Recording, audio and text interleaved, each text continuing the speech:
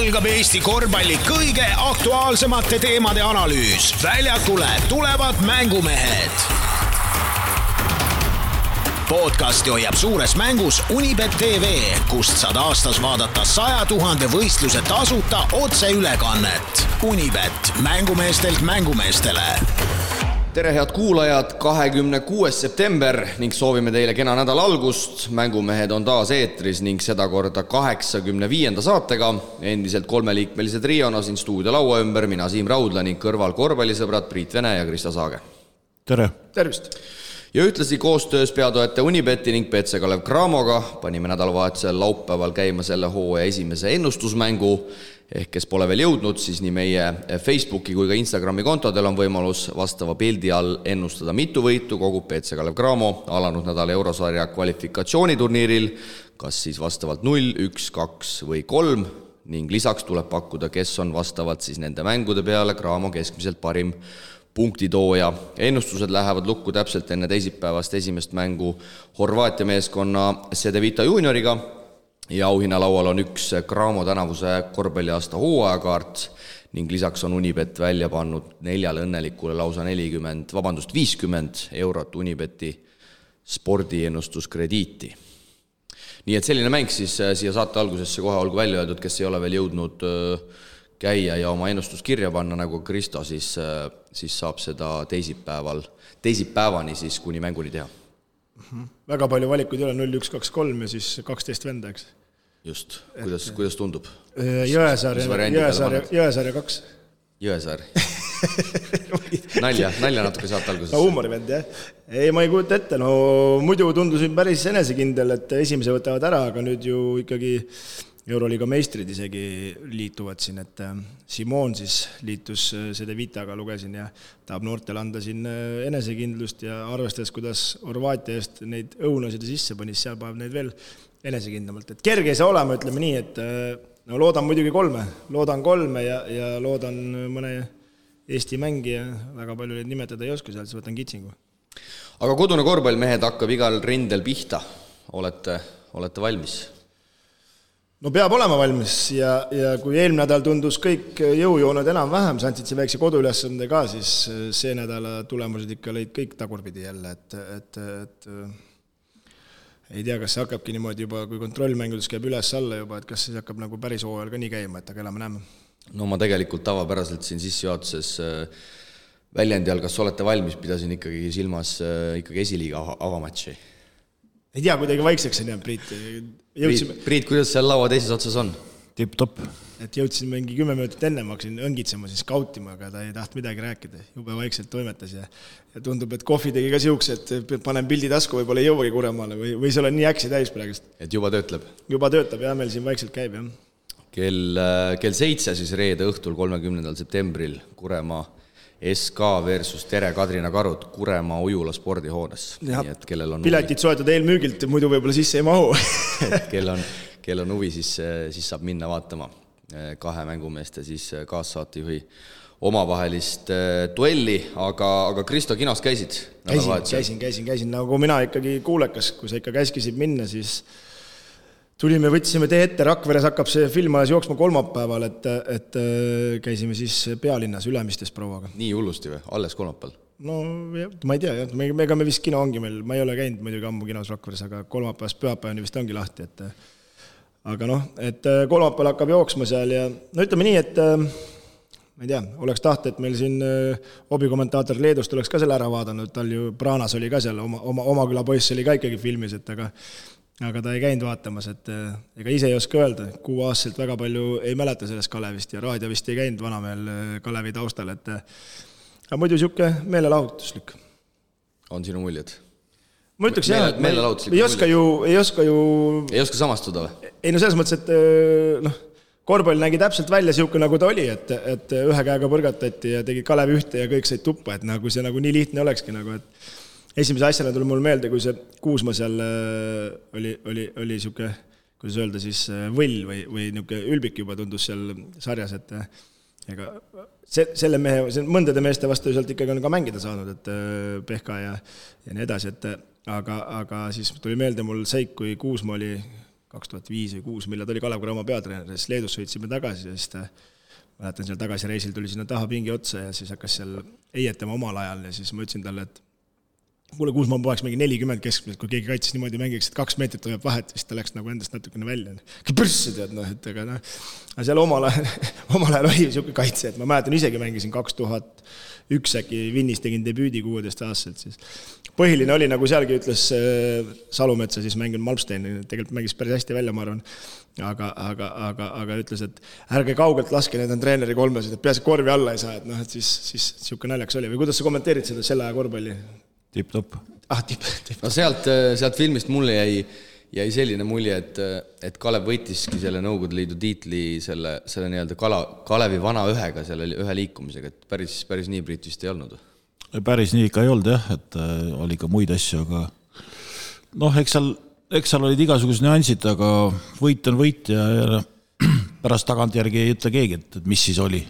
Aga igal juhul enda poolt mõtlen küll, et see nii, mis sa ma lasen su siia vahele torgata. Ja Kalevi ühe, kes skautiga oli see kõige parem, see oli finaalis vist see, kuule, nad hammustavad läbi meie liikumise ja siis ütlesid, et võttis time out ja ütles, et kuule, kui ütleme rist, siis teeme ühte, kui ütleme üks, siis teeme risti ja mitte keegi aru ei saada. See oli päris naljakas ja siis lõpus oli, et aga nüüd me hakkame improviseerima. Et nad teavad, mis me teeme. Nad on väsinud, et jookseme üle lihtsalt. Et ei, mänguplaan oli hea, aga... Et võib-olla see juhendamisstiil oligi tolla selline, aga see natukene selline humoorikas oli küll sealt seda kinost vaadata. Ja teine asi, mis nagu, ütleme nii, nagu selles asjas sees oled olnud hiljem, nagu, mis nagu tundub, et nagu jooksid nagu kokku, et Soonik oli heal tasemel ikkagi, juba olid VHS-id tulid välja ja tantsutürukud ja Notsu tõi välja ja isegi ju mängisin Tallinna Kalevis, kui toodi legendaarne Tallinna Kalevi Notsu välja. Ja, ütleme nii, et Priit Võigemest tegi ikkagi ka tema tegi väga hea rolli Riho Soonikuna. Aga jah, see finaal, mis oli siis selle Leningradi Spartakiga, minu jaoks natukene see, kuidas öelda siis, heas mõttes tõsiseltvõetavus kadus, kui ma nägin, et inimesed, keda sa võib-olla väljaspool mängu ka tunned, seal Madis Šumanov ja Madis Allik ja Taivo Lember, et astusid seal väljakul, et siis minu jaoks muutus see lõpp natuke selliseks multikaks.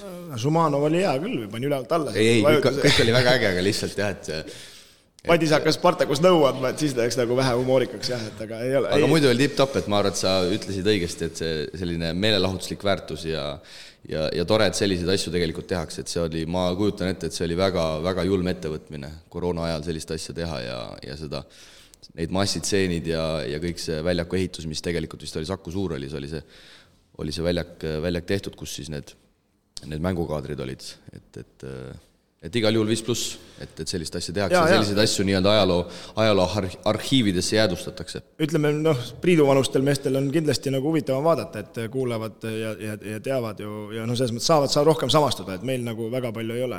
Nii et Priit, mine ikkagi vaata ära kinos. Osti tuleb telekas. Popcornid värgid. Sõin üle, ma ei tea, 2 aasta vist popcorni. Ma polnud kinos käinud mingi 2 aastat või 1,5 aastat. Et kedagi huvitaks, aga... Ma sain ka. Aga täitsa hea oli. Sa paid kindlasti mingi kemüüsed ka peale, ma võtsin lihtsalt soolad. Täiesti legendaarset tavalist.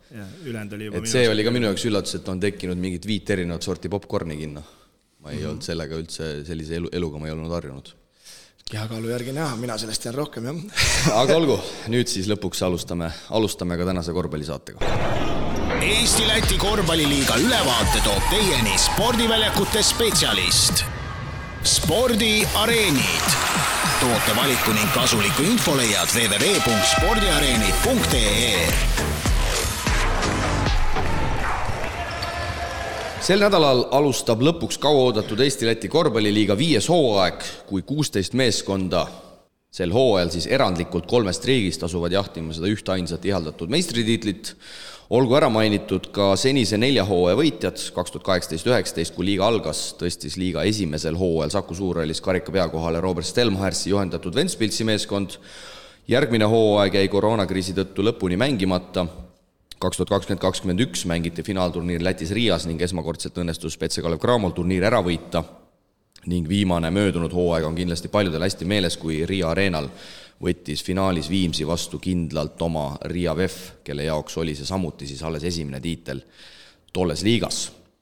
Sel hooajal esmakordselt osaleb liigas ka suurfavoriidist Ukraina meeskond Petse Prometei. ja mehed, mis siis sisetunne üldiselt ütleb, mida liiga 5 hooaeg meile pakkuma hakkab? No kindlasti tuleb selliseid mänge ja tulemusi, mida paberil juba ei ootaks. Et juba siin kontrollmängud näitavad, et kõikumine on nii suur, et ei oskagi nagu midagi prognoosida. Ja kindlasti tuleb siuksi mänge, mida ei taha paber pealt vaadatagi, et ma arvan, et sel aastal lüüakse võib-olla see oleb muidugi vastaste treenerist. Aga kas nad viitsivad või viitsis on küsimus. Aga selles suhtes küll, et ma mainisin seda vist ka eelmises saates, et mulle vähemalt tundub, kuniks liiga veel alanud ei ole, et selliseid kolakaid me hakkame rohkem nägema kui varasematel. Tundub küll jah, sellepärast, et ma ütlen, see kõikumine on ikka päris karm. Ütleme seal jah, et Promotei ja VEF võiks nagu olla sammu nagu teistes kindlasti eest ära. Ja tagantpoolt tulevad selge ees vasta ju Tarvas ja Keila esialgse plaani järgi, aga vaatame.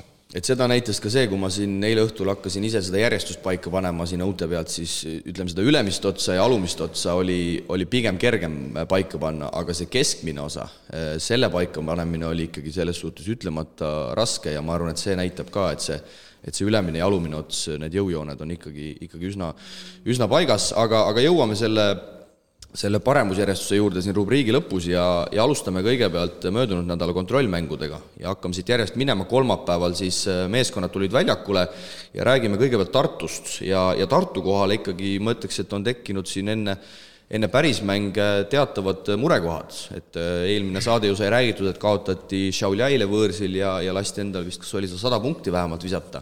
Ja nüüd tehakse siis meeskonna presentatsioon, kui ma ei eksi enne Valmiera mängu koduväljakul, ainsas kodumängus siis, mis siin kontrollmängudes peeti ja kaotatakse sisuliselt ikkagi koolipoistega Valmiera meeskonnal 87-93. Okei, ma mainin ära, et seal on paar legionäri ka, aga ülejäänud mehed ikkagi Valmieral on üsnagi noored ja mis jällegi loetleb siit välja, et Tartu laseb endale kodus 93 silma visata ja mitte mingi Leedu kõrgliiga meeskonnal, vaid Valmieral. No Tartu jättis ukse lahti, jah.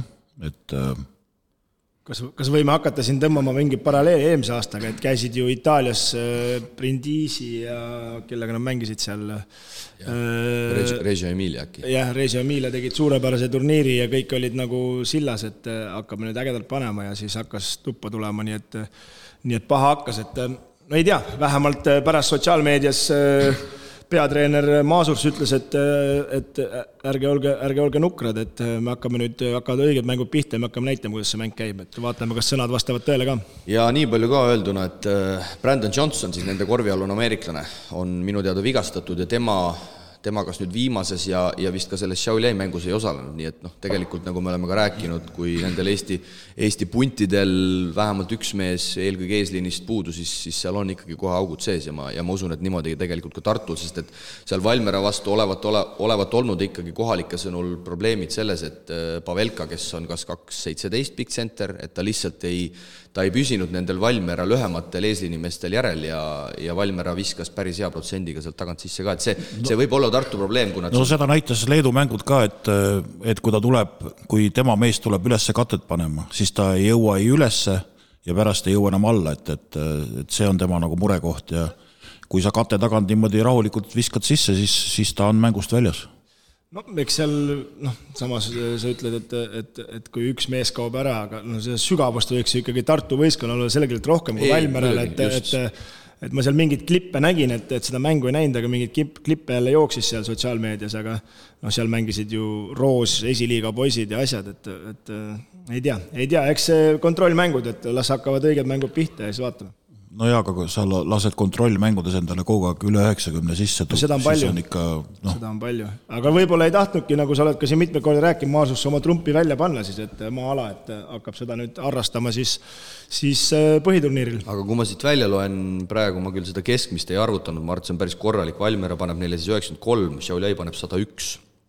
Pienot võõrsil võidetakse, Pieno viskab 86, Riitas viskab 98, Brianai viskab 101, olgugi et lisaajaga ja siis see esimene mäng Wolvesiga 115. Siis on keskmine sott praktiliselt. Keskmine on jääb sinna 90-100 vahele. Et selle koha pealt jälle huvitav vaadata, et kui ma siin ise ka Tartut ikkagi ikkagi pidasin selle hoo üheks favoriidiks võib-olla just Eesti meeskondade osas, siis ei oska tõesti nagu midagi nüüd arvata, et eks need mängud ja see reedene mäng kohe koduväljakul Tallinna Kaleviga annab sellise päris pildi ette, et kui ikkagi hakatakse nii-öelda õigete punktide peale mängima. No ütleme need eelmised mängud, ütleme mitte ainult Tartu vaates, vaid üldse Eesti võistkondade vaates, et kui need eelnevad mängud esimesed võib-olla siuksed on konarlikud, siis nüüd on ikkagi juba 6 aega trenni tehtud, et võiks nagu midagi välja joonistuda, aga aina hullemaks läheb, tundub. Aga pigem on seal nagu vastupidine efekt eelmise hooaja algusega, kui tegelikult ju Tartu mängis neid kontrollmänge pigem hästi Toomas Kandimaa käe all ja kõigil olid ootused olid kõrgel ja siis tuli see esimene krahh kohe võõrsil Läti ülikooli vastu, et võib-olla siis me näeme sel hooajal hoopis teistsugust pilti, et need kontrollmängud pole võib-olla skooride mõttes väga hästi läinud, aga Tartu alustab hoopis liigat hästi, et sellist teadmatust tegelikult on päris palju. No paberi peal, kui me vaatame nüüd mängude kava näiteks, no siis peaks olema nende jaoks ikkagi väga soodne algus, et nad peaksid siin enne VF-i võtma 4 võitu näiteks, aga see on paberi peal, et kui nad jätsid Valmera vastu selle võidu võtmata ja jätsid ukse lahti, et siis tundub, et kõikidel on nagu šanssu, aga paberi peal peaks neil olema väga ilus algus. Ja kui siin ette lugeda, siis nagu öeldud, liiga algabki reedel Tartu võõrustamas siis Tallinna Kalevit ja edasi Tartu siis 2 välismängu, kõigepealt TalTech, seejärel Viimsi, siis tullakse koduväljakule Keila vastu ja alles siis 18. oktoober tuleb võõrsil VEF, kes nii-öelda paberi peal võiks Tartust olla tummisem sats, et selles osas peab Priiduga nõustuma, et Tartul on tegelikult kõik võimalused, et seda liigahooaja tabeli mõttes väga hästi alustada, erinevalt siis eelmisest aastast. Aga lähme edasi, võtame Kalev Cramo ja Cramo käis siis kolmapäeval Leedus, mängiti Vilnius Lietuvas Riitasega ehk siis valitseva Leedu meistriga ja Cramo poolelt tegelikult väga korralik mäng, seal ligi poole mänguajast juhiti lausa ja lõpuks kaotati siis 40 punktiga 76-80. Et kindlasti positiivne tulemus Cramo poolt, ma seda mängu küll ise ei näinud, aga ikkagi Riitasele võõrsil alla jääda vaid 4, okei, Riitas on siin kaotanud ka teisi kontrollmänge seni, aga sellegi poolest ma ütleks, et vaadates nüüd sellele homsele FIBA Europe Cupi kvalifikatsiooniturniirile vastu, siis tegelikult ikkagi soliidne avaldus Cramolt. No kui Leedust siukse kaotusega tuled, et üsna napikas, siis on igal juhul nagu lootust, aga no mis me selle turniiri kohta oskame öelda, kommentaarid on ju üsna sapised, et võistkond võiks olla paremas seisus, ütles peatreener, et ei ole seda särtsu veel sees. No, vastased lähevad tugevamaks, nagu Kristo saate algul ütles, et Krunoslav Simon liitus Horvaatia satsiga. Nii et ei oskagi nagu kohe ka selles koha pealt nagu midagi öelda, et ega Pärnu nüüd need, kui Riidas välja jätta, siis need ülejäänud vastased siin kontrollmängudes olid ju ikkagi üsna lahjad, et ma arvan, see tuleb päris raske katsumus. Ja ei tea, missuguse ütleme, et tõsidusega Riitas ka peale tuli, et siin ju... No Riitase seisud ei ole head, eile koduliigas läbi häda võideti Uuteno Juventust lõpusekunditel. Väljas mäng küll, aga ikkagi, et eeldades, et Riitas peaks olema tugevam, aga ei midagi. Ja vaatasin seda Cramo statistikalehte ka Riitasega ja mis hakkas silma oli see, et kõik Cramo algkoosseisu mehed olid tugevas miinuses. Gilbert -15, Torbek -18, Meiers -14, Kitsing -17 ja pigem just pingilt tõusnud mehed seal Wes van Beck +16, Taavi Jurkatan +13, Kovliar +9, et tundub, et seal algkoosseisul omavahel nii hästi ei sobinud ja pigem need mehed, kes pingilt tulid, andsid sellise hea energia. Ja see muidugi teeb ju elu aina raskemaks ka Rannulal, et nüüd kui tulevad need ikkagi võidu peale mängud, et millised mehi panna ja kuidas panna, et no vaatame. Ja Riitas siis sai seal koduväljakul lausa 29 vabaviset, et nagu öeldud, mängu ei näinud, aga see on ka päris metsik hulk ja Cramo alustab siis homme, nagu öeldud, FIBA Europe Cupi kvalifikatsiooni. Esimene vastane Horvaatia meeskond Cedevita Junior, nagu me teame, siis Krunoslav Simon saatis kõik Vene klubid pikalt ja mängib siis kusjuures Horvaatia koondise peatreeneri käe all, kes on siis selle noore meeskonna treener, et ma arvan, et olgugi, et see on nii-öelda Cedevita teine sats, siis ma usun, et sealt mitte midagi lihtsalt Cramole kindlasti ei tule, et kokku mänginud punt, noored, vihased, midagi neil kaotada ei ole ja seal ilmselt juba esimeses voorus midagi kerget olema ei saa. No nii on, jah. Aga teie ennustused, mehed, kui me siin juba Unibetiga koostöös, Cramo koostöös selle ennustusmängu mängu käima panime, siis kaugele Cramo jõuab. Kes see teine vastane oli? Teine vastane minu meelest, ma kohe vaatan selle järgi. Et no...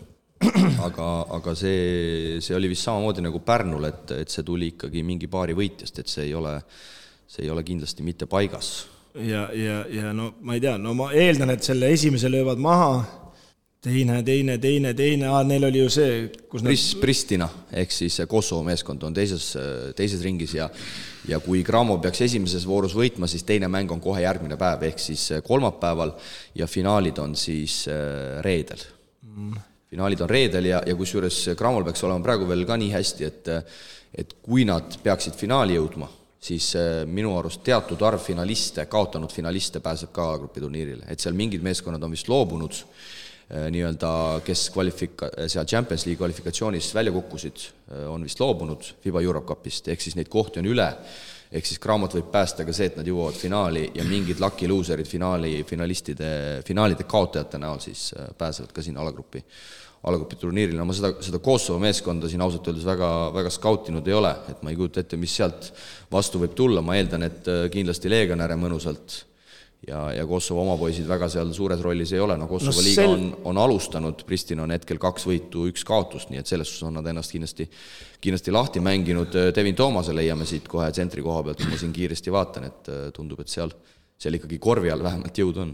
No jah, ütleme nii, et tahaks olla hästi positiivne, aga nagu siin mingi nädalaga tagasi ühe tuttavaga sai arutada, et kui tahad Eurochallenge'il peale saada, siis tuleb Eesti liitiitel võita, et praegust pigem ma arvan, et meil nii hästi ei lähe, et me finaali välja jõuame, et üks maksimum 2 võitu. Ja vigastused ka ikkagi on Cramot juba rappimas, et siin nagu eelmises saates mainitud Taavi Urkatam ilmselt pärast seda eurosarja on minemas Achillose puhastamisoperatsioonile ja Martin Smeyers ei pidavat olema ka päris terve, et on teda siin hoitud nüüd selleks samaks algavaks turniiriks. No ma pakun jälle optimistlike prillidega, ma arvan, et pääsevad finaali, aga saavad finaalis tappa. Priit, mis sa arvad? No eeldaks sama, aga nagu sa ütlesid, et kui need kohti on nagu vabad, et kui finaali saad, siis võid ikkagi sinna OL peale saada. Muidugi me ei tea, mida Cramo nagu tahab, et nad ju registreerisid ennast sinna Põhja-Euroopa liigasse ka, et kas nad jõuavad kõiki sarju mängida sellise meeste arvuga, et ei oska öelda. Saab näha kaugele Cramo sel nädalal eurosarjas jõuab, igal juhul järgmises saates kindlasti viskame sellele päris tugeva pilgu, aga siit on hea edasi minna kohe Pärnu juttudega. Ja siinkohal Pärnu juttude taustal on hea meel öelda tere hommikust Pärnu meeskonna peatreenerile Toomas Annukile. Ja tere hommikust. Serbiast Belgradist tagasi, FIBA meistrite liiga kvalifikatsioon piirdus küll vaid 1 mänguga, aga kuidas sa Toomas ise alguses üldsõnaliselt selle Belgradi turniiri kokku võtaksid? Ja tagasi jõudsime laupäeva öösel vastu pühapäeva kell pool 3 jõudsin Pärnus magama ja hommikul pidi pressikonverentsile minema, aga kokkuvõtteks see on ikka, et siis seda kogemust me läksime sinna otsima ja selle kogemuse me saime alates sellest kõigeks ettevalmistusest nii klubi poolt kui treeningute poolelt ja seal Serbias viibides, et oli ikka selline suur turniiri tunne ka kohati, et eks on korraldamises ikka mingid asjad logisesid, aga et saime selle 1 mängu kätte ja kahju jah, et selle Bakkeniga jäi mängimata, see oli ka nagu soov, et kindlasti saaks selle Bakkeni ära proovida, aga läks nii, et eks seda põhjused on erinevad. Tulemegi põhjuste juurde, ilmselt nüüd oled jõudnud ka juba seedida, et miks see mäng võib-olla siis Kundeniga üldse sinna lõpu peale jäi, et nagu me teame, seal kohtunikelt ikkagi lõpus valus eksimus, mis teile sisuliselt edasipääsu maksis, aga sa ise ka ütlesid, et sa sellele väga ei mõtle, et seal mingid teised asjad jäid pigem kripeldama, et tulemegi võib-olla kohe nende juurde. Jah, seal olid mingid perioodid, just riietusruumist tulles kolmanda veerand alguses tuli natuke uniselt, kuigi sai küll rõhutada sellele, et 2 punkti kõigest vahe ja et alles nüüd see mäng hakkab ja kestab 20 minti vähemalt kui mitte rohkem, aga sellel Dominik Kriinil lasime natuke asjal. Eks ta võttis ka lasketviskut pani ära, ega see ka näitab meisterlikust, et jäime seal jätta ja nagu ikka hooaja algbaasis on see kaitses rääkimine selline probleem, kus mõned lihtsalt korvid ka lõpus seal oli paar olukorda, kus üksteise mõistmist ja sellist suhtlemist jäi selgelt väheks ja sealt on mõned korvid said, mida poleks pidanud juhtuma. Eks need asjad enne kõik jäid kripeldama, et see lõpuolukord, see on ka erinevad vaatenurki, et et kes ütleb viga, kes ütleb, et ei ole viga, et las see jääb. See jääb jah haava südametunnistusel, et hoia palli kõvemini kinni, aga no päris julge muidugi ettevõtmine ka oli ju ikkagi vastaste mängumeelt, et niimoodi kohe ründas, aga see selleks, et aga kuidas endal hetkel tundub, et sinna turniirile minnes, et kas oli suur löök, et ikkagi vähemalt seda mängu vaadates tundus, et ikkagi ühest teisest pointkaardist, kes teil Ukraina poiss on, et sellest oli kõvasti puudus? Ei, loomulikult oli vaid nimist puudus, et nagu olude sunnil, nagu ma ütlesin, peale pane esimese mängu Sverre pidi seda kohta seal täitma, et Sverre on väga tubli ja tuleb ainult kiitada, aga ilmselgelt see ei ole tema päris õige koht väljakul, kus ta peab toimetama, et Vadimil on natuke mängujuhi kogemust rohkem, et kindlasti oli see selline väike tagasilöök ja ka see mängus juhtus üks periood, kus Andre sai löögi vastu kätt, et ega selle seisu hetkel ei teagi, et kus ta pidi ka natuke pingil seal tohterdama ennast, et oli ka periood, kus natuke siis oli väljakul segadust rohkem, et sellised oleksid ja poleksid, neid on päris mitu, et ega need enam taga nutta pole mõtet, et mäng oli iseenesest nagu kaasaarve võitluslik ja nagu eile just pressikonverentsil Rannulega rääkisime, see Rannule arvamus oli, et pigem meie mängisime hästi, et Munden ikkagi ei mänginud hästi, et nagu võimed isegi on tegelikult rohkemaks, et kui seda tuumikut just arvestades, et ju siis nii oli. Ära kuula, ta uinutab sind lihtsalt. Vaatame, las ta uinutab. Oli teil vastase kohta mingi mängupilt ka olemas, sest ma vaatasin, teid oli ikkagi üsna korralikult ära skauditud. Ei, me saime hea materjali jah, et Gerdi kaudu saime Saksamaalt ühe video ja mul õnnestus siin Simon Suti ekstreeneri kaudu saada Austriast. Õigemini Ungari kontrollturniirid veel viimane nende mäng, et see materjal oli nagu väga okei. Kuigi jah, Dominic Riini on neil mängid, aga tema kohta oli mul nagu eelmise aasta videos ju olemas Kanada liigast, et mis ta teeb ja mis ta võimed on, et see materjal oli korralik ja viisime meestele selle nagu näitasime ette ka ja palju siis keegi selle omaks võttis, eks on nagu ikka oli mingid momente, et mängujuhil lasime ikka vasakule minna, kui ikka oli selgelt, et vasak käsi tuleb ta kinni panna, et las võtab paremalt need rasked põrgatuse pealt pisked, aga mäng on mäng, ega siis mängijad on inimesed, ega kõike infot nad võib-olla ka alati meeles ei pea mängu olukorras. No hooaeg on veel noor, aga kõrvalt vaatana tundus, et Mihkel Kirvese ja mängujuhi koostöö nagu ei klappinud üldse, et kuidas seda kommenteerid? Ei, need momente on kindlasti, kus ikka me näeme ise Gerdi ja kõrvat ja arutame ja trennis proovime asju seal nagu läbi käia nüüd ka peale tagasitulekut, et kus see koostöö saab selgelt parem olla, see on nagu ilmselgelt, et vaevalt siin septembri keskel kellegi on selline seis, et kõik juba toimib, et me teame, mis nende kitsaskohad on ja kus me peame seda asja korrigeerima ja mitte ainult seda, et Mihkli või mängujuhi koostööd, ta oli üldse üksteise mõistmist väljakul, et selles mõttes on õige tähelepanek. Tuleme Tom välismängijate juurde, Parnisest pole ilmselt mõtet palju rääkida, tema on tuttav nägu, aga kui me võtame Ukraina poisid Kozak Pavlov ja lisaks siis veel ameeriklane Walker ja austraallane McCarthy, et mis mulje nad sulle jätnud on ja oled sa nendega üldjoontes rahul või kust annab veel kõikidel meestel juurde panna? Ma ütlen, et Austraalia poisi Mäti kohta ja Andre kohta, nendega saab rahul olla, et nemad on nii mõnes mõttes kogenumad korvpallurid, et on siin Euroopas tiirelnud ja nende oskused ja võimed oli teada, mida nad suudavad. Et nii tugevused kui mõned võib olla ka miinused, et eks meie nagu võimaluste piires tuleb need mängijad valida. Ukraina poisid, ütleme, Sergei on selgelt praegu 2-kuulise lepinguga, et me vaatame, mis seis Ivoga on, et tema on toodud nagu siis Mätile toeks eesliinis, et kui Ivo kosub mänguvormi tagasi saab, siis me otsustame, kuidas edasi. Aga Vadim on nagu, arvestades seda hinna ja kvaliteedi suhet on väga okei poiss, et hästi hea suhtumisega, võitluslik. Eks ta pole ka kaua aega mänginud, natuke võib-olla siin kontrollmängudes rabistas üle mõnes olukorras, aga suudab kaitses töötada ja on viset ja temaga tasub nagu vaeva näha, et vanus on ka alles selline, 99 vist sündid, et ma usun, et temast saab veel abi olema kõvasti, et homme on küll MRT selle põlve tagasideme koha pealt selgub, et mis seisus oleme, et katki ei tohiks midagi olla esimeseks hinnagu põhjal, aga eks aega läheb selle tagasitulekuga. Enne kui liigume siis nii-öelda järgmise eurosarja alagrupi juurde, siis ma küsiks sult veel seda, et sa pikalt olid Raplas olnud ja nüüd oled juba juba rohkem kui 6 aega saanud Pärnu särki kanda, et mis need võib-olla suurimad erinevused kahe klubil on, kui neid üldse on? Eks seal sarnasusi on omajagu, et ennekõike mänetseride koha pealt on nad sellised üppis sarnased ja impulsiivsed, emotsionaalsed vennad, aga on ka erinevusi, et kui ikkagi Rapla on nagu, ütleme, Eesti mõistes ikka suurem organisatsioon ja klubikool ja korvpallikool ja nagu mitmetahulisem, siis hetkel nagu Pärnu klubi on rohkem, nagu siin keegi ütles, pereklubi, et John ja Marika seal väga tublisti toimetavad. Õnneks nüüd on päärabis, et on sotsiaalmeedia inimesed, et ka vaikselt areneb, et minule nagu meeldis mõlemas kohas olla, et meeldis nii Raplas kui meeldib Pärnus, et inimesed panustavad oma hinge korvpalli ja see on nagu kõige olulisem mõnikord, et ega siin Eestis need vahendid ja võimalused on ikka väga piiratud, eriti nüüd, kui käid väljas ära vahepeal, siis kuuled neid korvpallijuttusi ja arutad inimestega, siis tekib ka üldse vahepeal tunne, et mida me siin üldse teeme või mida me üritame, aga üritame edasi. FIBA Europe Cup alagrupi turniir, olete C-alagrupis koos sveitslaste Friburgi, Portugali satsi Portoga ja hollandlaste Den Boschiga. Oled ilmselt jõudnud ka juba väikse eelskautingu ära teha, et mis seal ees ootamas on, kas need on sellised Mundeni tasemel satsid või pigem tuleb rinda pista veel tugevamate vastastega?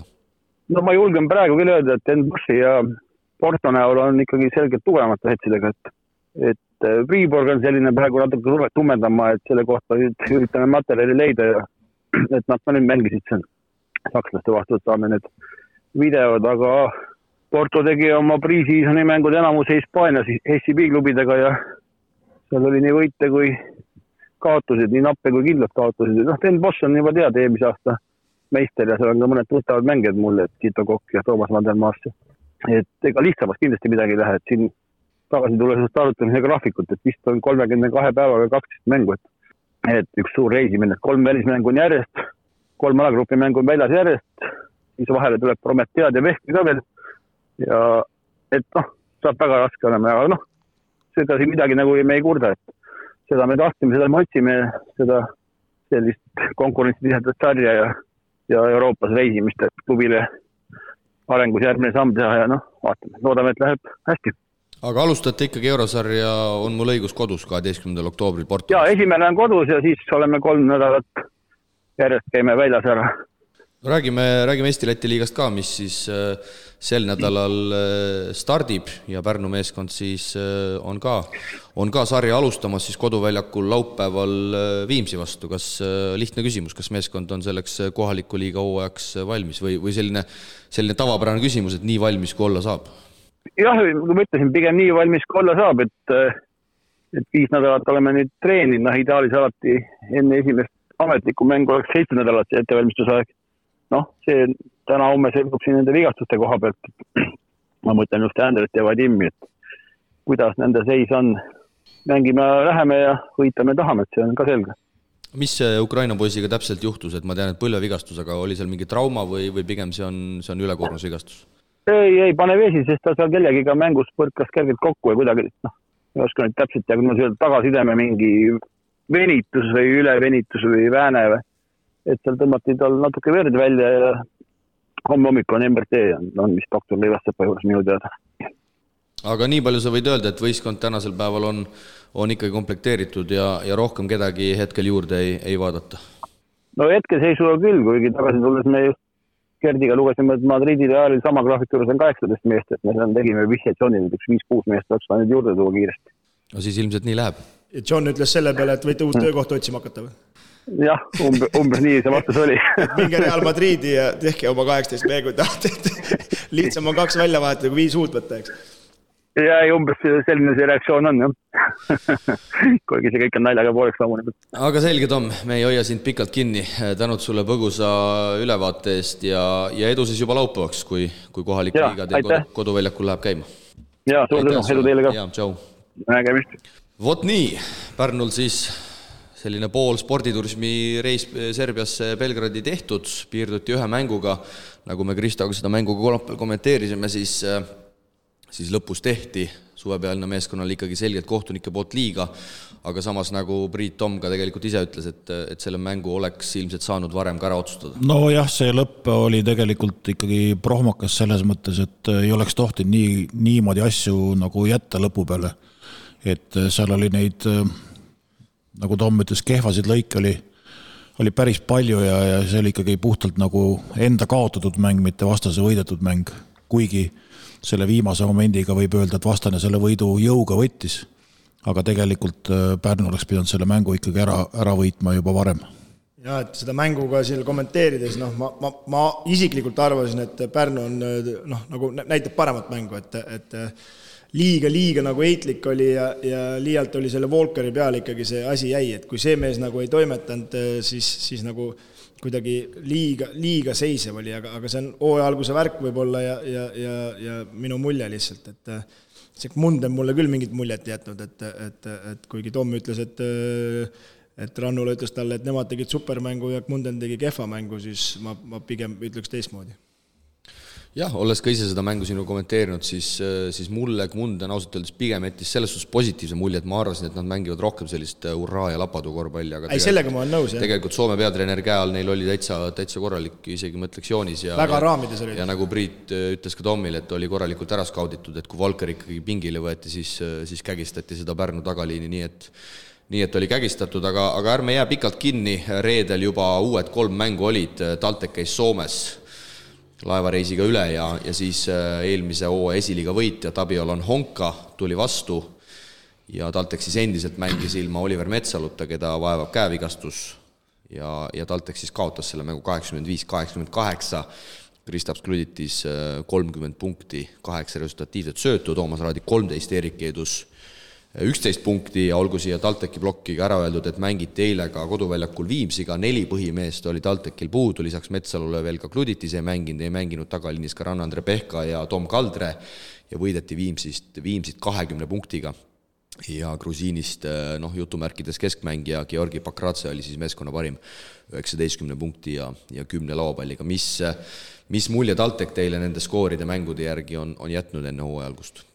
No täpselt sama nagu sai räägitud, et nii üles-alla kõigub, et väga raske on nagu siit mingit pilti nagu kokku panna. Mis on ainukene hea asi on nagu see, et viimases mängus Viimsil lasta endale 67 visata, et see annab nagu mingit lootust, et muidu see eelmise hooaja lõpp läks ju ka nii, et endale tuli ju kogu aeg praktiliselt üle 90 nagu sisse, et väga raske niimoodi mänge võita.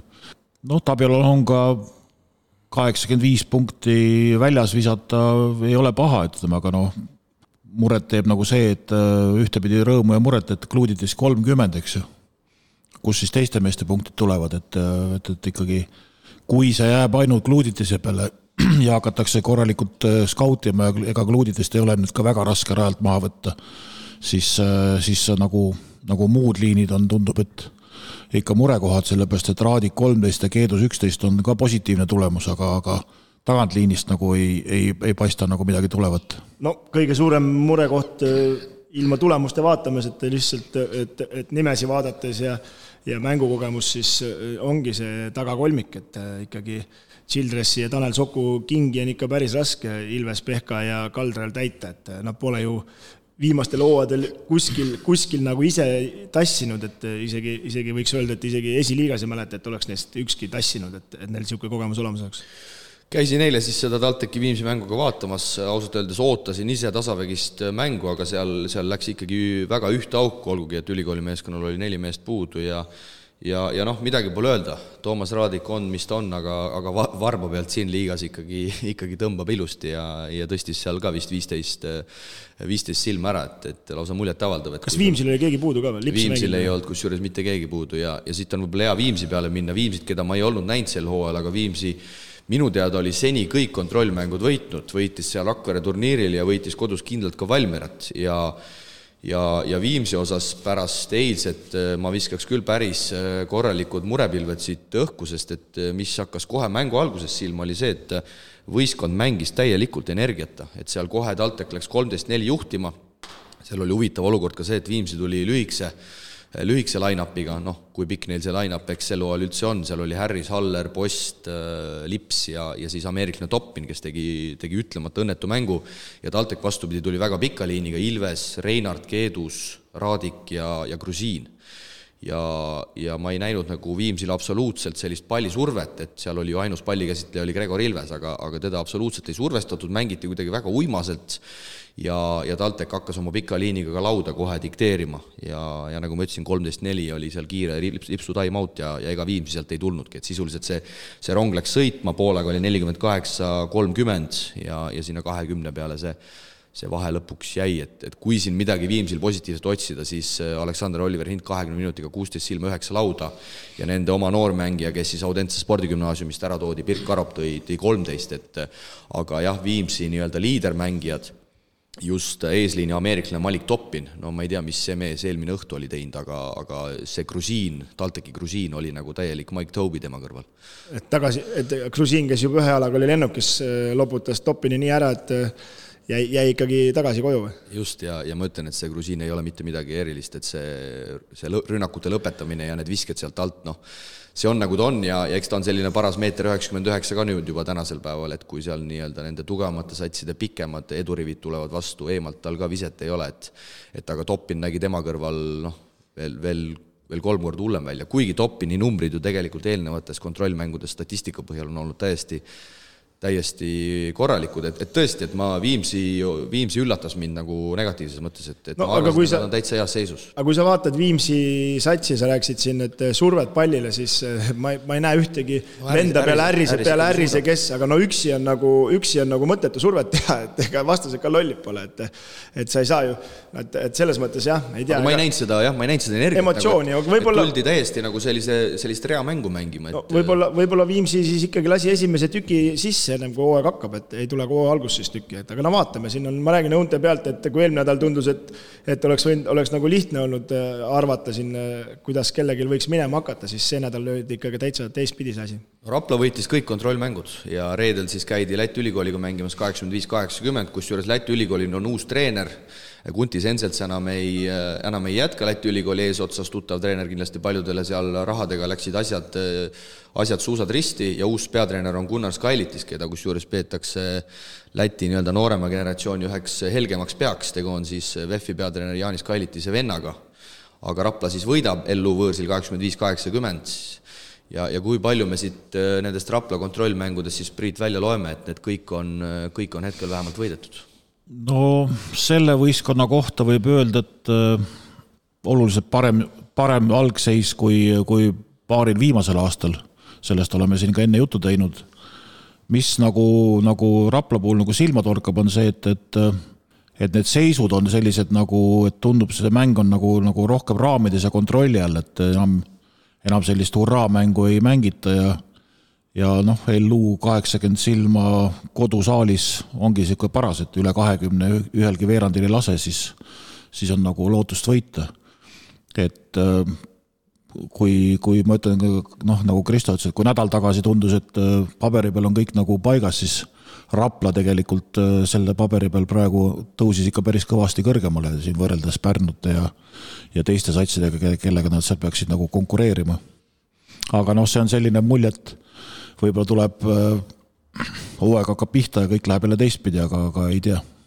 Rapla puhul, mis ma tooks ühe asja veel välja, enne kui Kristo sõna saab, et kontrollmängudes võib-olla ülemäära palju seda scoutingut ei tehta ja me teame, et Raplal on tänasel päeval kas 5 legionäri ja vaadates nende legionäride, ütleme siis varasemat kogemust, siis ma ütleks, et mingid tippliigade mehed nad ilmselgelt ei ole, seda saavad ilmselt paljusti aru. Et ma arvan, et see kontrollmängude hea seeria Raplal, ma ei taha öelda, et see on võib-olla natuke selline ennatlik, aga ma arvan, et kui neid legionäre hakatakse ka põhjalikumalt võib-olla skautima teiste meeskondade poolt, kui need päris mängud pihta hakkavad, siis see Rapla pilt võib-olla enam nii rõõmustav ei ole.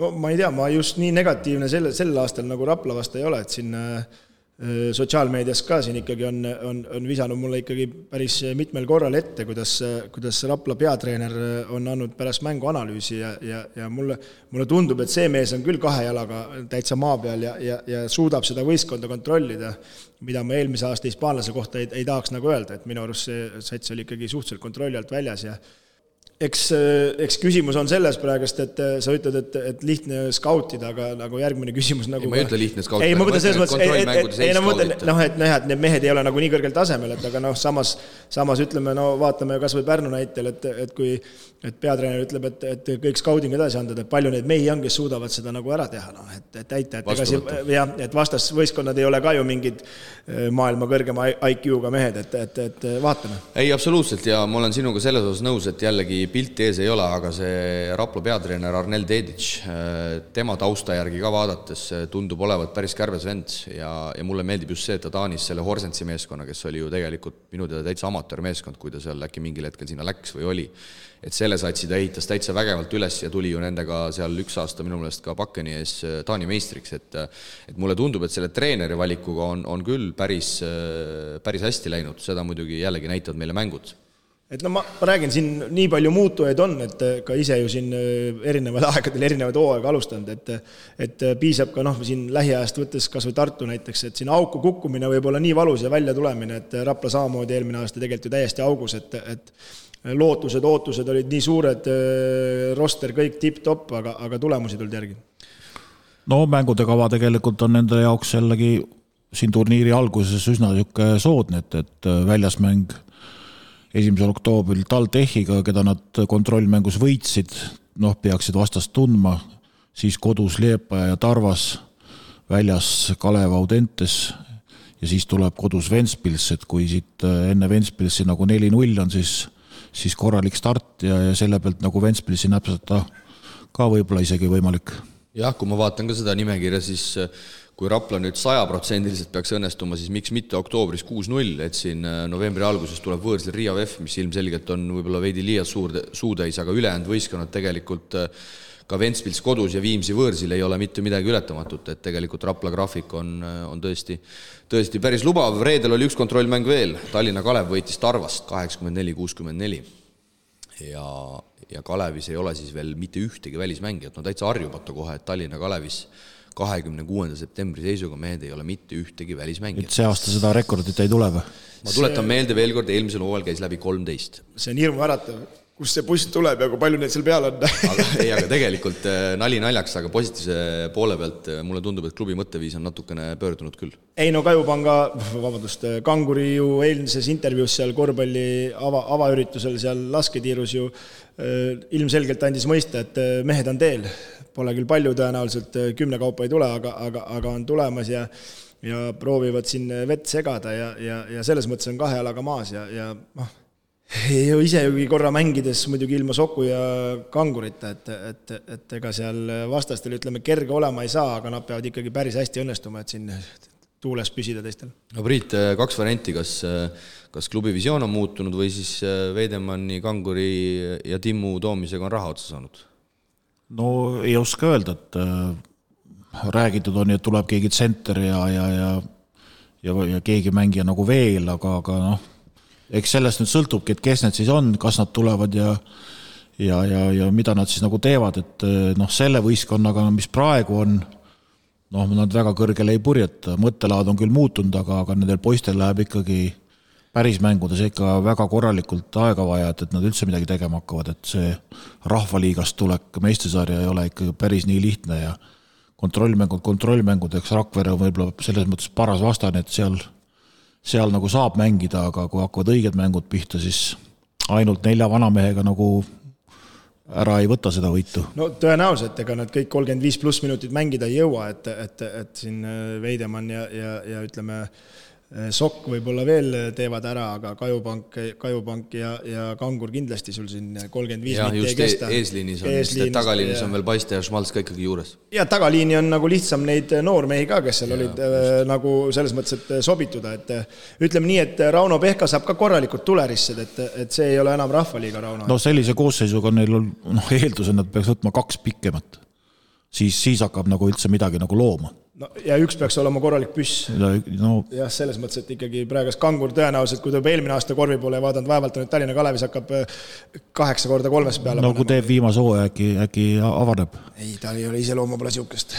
Ja sai siin Tallinna karikal Kalevi staffiga ka räägitud ja nii palju tuli infot välja, et üks ukrainlane läks näppude vahelt ära, äkki oli Taiwani liigasse ja üks leedukas oli läinud Jaapani liigasse, et olid siin olnud vähemalt juttude järgi päris korralikud välismängijad tegelikult juba pooleldi konksu otsas, aga siis olid nad kuskil ikkagi ära libisema. See näitab selles mõttes klubi mõttelaadi ka sellel aastal, et lihtsalt toomise pärast ei tooda, et ikkagi valitakse ja püütakse ikkagi jackpoti võtta vastavalt vahenditele, et mingid suvalisi välismängijaid kohale ei tooda ja nädala pärast ära ei saadeta, et selles mõttes, et töörahu rütmi mõttes on võib-olla parem ka. No teades, et Meelis Pastak ja Priit Ilver sellega nähtavasti peaasjalikult tegelevad ja mõlemad on väga arukad vennad ja kossus pikalt olnud ja jagavad matsu, siis ma usun küll, et need valikud vaadatakse hoolega läbi ja pigem see, et neid seni veel toodud ei ole, on, ma arvan, pigem positiivne märk kui ikkagi negatiivne märk. No positiivne on see, et uut rekordit ei tule. No rahu. Aga jah, mine hullud jah. Ei, pigem ei tule. Üks mäng veel, mille kiiret üle laseme, on see, et Keila kaotas laupäeval võõrsi Valmerale 87-95. Ja legionärigatega tundub, et Pahvil on vähemalt täkkesse läinud numbrite järgi muidugi. Pilti nägemata Kalev Cramos eelmisel lool mänginud mängujuht Marsis Vitos 31 silma, Horvaadist keskmängija Radunic 25 ja ukrainlane Mikiejev 10 silma. Et ma ei tea, palju need teised mehed siis üldse kokku said, kui ma saan siit juba 66-87, et 21 jääb üle ainult. No jah, siin praegust pole kolleegil helistanud, peab küsima, Steni, kes niisama käib bussiga kaasa sõitmas või ei saa Keilas ka hakkama, et äkki tasuks ära tulla siis. Ja Kaidot ka ei ole nagu näha, et nendelt meestelt loodaks sealt juurde. No, sellest Pahvi esiliiga pundist ma väga suuri tähelende ei näe. No Vitolsi 2 viimast mängu on päris karmid ju, 35 ja 31, eks ju. Et kaua siis jagub seda püssirohtu. Okei, tsenter teeb, ma arvan, täpselt siuksed mängud teebki ära, et treenides väga ei pinguta ja mängus pingutab nii palju kui vaja on, et aga nagu head pilti sealt loota ei ole. No sama seis, nagu sa ütlesid Taltaki kohta, et kui Kluditis ja Vitols kumbagi satsi tassivad, et siis maailma kõige raskem paned lukku ja mujalt ei tule, et siis ongi nagu keeruline. Aga Eesti-Läti liiga põhiturniiri ennustuseni oleme jõudnud. 16 satsi on ritta pandud nii minul kui ka mulle tundub, et Kristal läbi häda. No ma ei tea, ka ju häda ta oli, et eks ma siin analüüsisin ikkagi ja eelmine nädal oli mul hoopis teine järjestus, sel nädal jälle muutus siin. Ja Priit siis Priit siis kommenteerib kõrvalt, aga ma panen kõigepealt ikka pirni maha. Räägime ikka kui Nessi rekordidest ka, et sinna on küll veel võimalik lisada, sellepärast et üks mäng on isegi peale seda, aga et kui liiga algab ja eelmise aasta finalistid kohtuvad enda... Oota, mälumängu küsimus ka, kes eelmise aasta finalistid olid? Riia VEF ja korvpalliklubi Viimsis Portland. Tubli. Kohtuvad omavahel siis 8. märtsil ja 15. märtsil. Siis, kui on pandud mängijate lisamine lukku, mida kes seda mängivadki. Täpselt. Et VEF ei teagi, et siuke võistkond nagu osaleb kuskil liigas, et olid nagu eelmine aasta finaalis, aga kuhu nad jäid, et ei tea täpselt. Jõuludaeg VEF-i omad küsivad, et kuule, kas seda Viimsit ei ole enam. Aga ma ütlen, et kui Nessi rekordit raamatus jääb veel vaba auk, sellepärast, et Viimsil on üks mäng veel isegi peale seda pandud, nii et järgmine aasta saab teha nii, et 2 viimast mängu näiteks. Okei. Üldse põhiturniiri 3 viimasest 2? 3 viimasest mängust mängid 2 korda VEF-iga, päris ilus avaldus. Ja põhiturniir lõpeb meil siis 19. märts hetkel paberite järgi tundub. Ei, kuidas ta ikka nii mööda saab minna, see on ikka päris selles mõttes, et nagu, ma ei tea, minu jaoks loogiline on, et sa mängid esimene ring kõigiga ära. No eelmine aasta oli ju Pärnu mängis ju jaanuaris, kellega nad polnud mänginud. Aga nüüd see pannakse nüüd praegu pika puuga üle ikka. Mingid satsid olid ja eelmine aasta. Aga ma ei tea. Pärnu ei olnud mängid kellegiga jaanuari teises pooles minu arust. Samas ma õpin selle arvuti ära, hakkan sinna Excelis sisse neid mänge panema, et äkki saan aidata kuidagi. Nii, aga tuleme nüüd järjestuse juurde. Koht number 16 põhiturniiri järel ehk siis pärast 19. märtsi. Ma kommenteerin nüüd niimoodi, et kõigepealt vahele segan, vabandust, et teil on kõik Prometee pandud esimeseks, jah? Jaa. Aga me hakkame altpoolt. Ei, no siis teeme ikkagi 15 satsi, et Prometee on väljaspool arvestust ikkagi see Ukrainas. Mis see vahetab, miks nad selle esimesed ei või olla siis, Krista? Meil on 16 satsi liigas. No küll ma hakkan taga, mul on pandud 1-15, mulle võib sassi pidada. Prometee ma jätsin nagunii esimeseks, kui raha mängib. See on klaar, aga koht 16, ma arvan, et vaatame, kas meil ühtib. No siin ei saa ju väga mööda minna, vaadates siin kontrollmänge ja võistkondi ja rahakotte, siis ju kahjuks minu koduline võistkond. Petsed arvas? Ei tea, kas ta BC Tarvas on küll BC Tarvas selle hooajal, minu meelest ma vaatasin järgi, et ei ole Rakvere Tarvas. BC Tarvas siis, jah. BC Tarvas, jah, mul ka viimaseks pandud, oleme me tõesti mehed nii negatiivsed või see reaalne elu ongi selline? No reaalne elu on karm, eile võideti ju karikamängus Reinar Alliku korvpallikooli. Jaa, Kaamos karikavõistlused algasid BC Tarvas versus Reinar Alliku korvpallikooli ja Tarvas siis võidab selle mängu 126-84, aga ma arvan, et esiliiga tagumise otsa punt Reinar Tarvale 84 punkti, seda on päris palju. No käisin vaatamas seda mängu ja selles mõttes Reinari poiste ees müts maha, et ma ei tea, U16, kui Reinar välja jätta või? Reinari enda ees ka müts maha või? No seal jah, ma räägin, mul tuli nii hea tuju suur müts peab olema. Ja pärast mängu mul tuli nii hea tuju peale, ma tundsin ennast kogu aeg nii paksuna ja siis vaatasin, et keegi oli suvega veel rohkem juurde, läksin kohe, võtsin 2 pitsat, läksin koju, et tipp-top, et ei ole nagu hullu. Vaid superkarika peale. Ja, et mõni mees oli veel ainult vormi asemel maika saanud, et vormi ei olnudki saanud, aga ma ei usu, Reinar kindlasti seda võistkonda väga kaua aidata ei saa, et ta lihtsalt ei pea füüsilt vasta, et see oli jah, aga muidu need 16-aastased poisid, ma ei tea, Tarval muidugi midagi mängus ei olnud, nad teadsid võidavad, aga siuke üles-alla jooksmine suhteliselt lapatuu käis, et seal Reinari satsis, ma arvan, ma võin ennast ka tsentrina tunda, kui Reinar välja jätta. Koht number 15, ma ütlen siis ise esimesena, mul on Liepaja sinna pandud. Opa, mul Keila. Sul Keila või? Sa üldse Eesti puntidesse ei usu? Ei tea, ma tahan seda Pahvile pinget peale panna, las möllab. No Priit, mis ma paneks ka Keila. Paned ka Keila? Opa. Okei, juba. Me paneme oma liiga mehed taha poole. Aga 14? Liepaja. Nii, seal on mul Keila, nii et see läks teistpidi. Väike vahetus. Jaa. Sul ka sama või? No, ma eeldaks. Priit kommenteerib lihtsalt meie valikuid. Nii, 13, Kristo.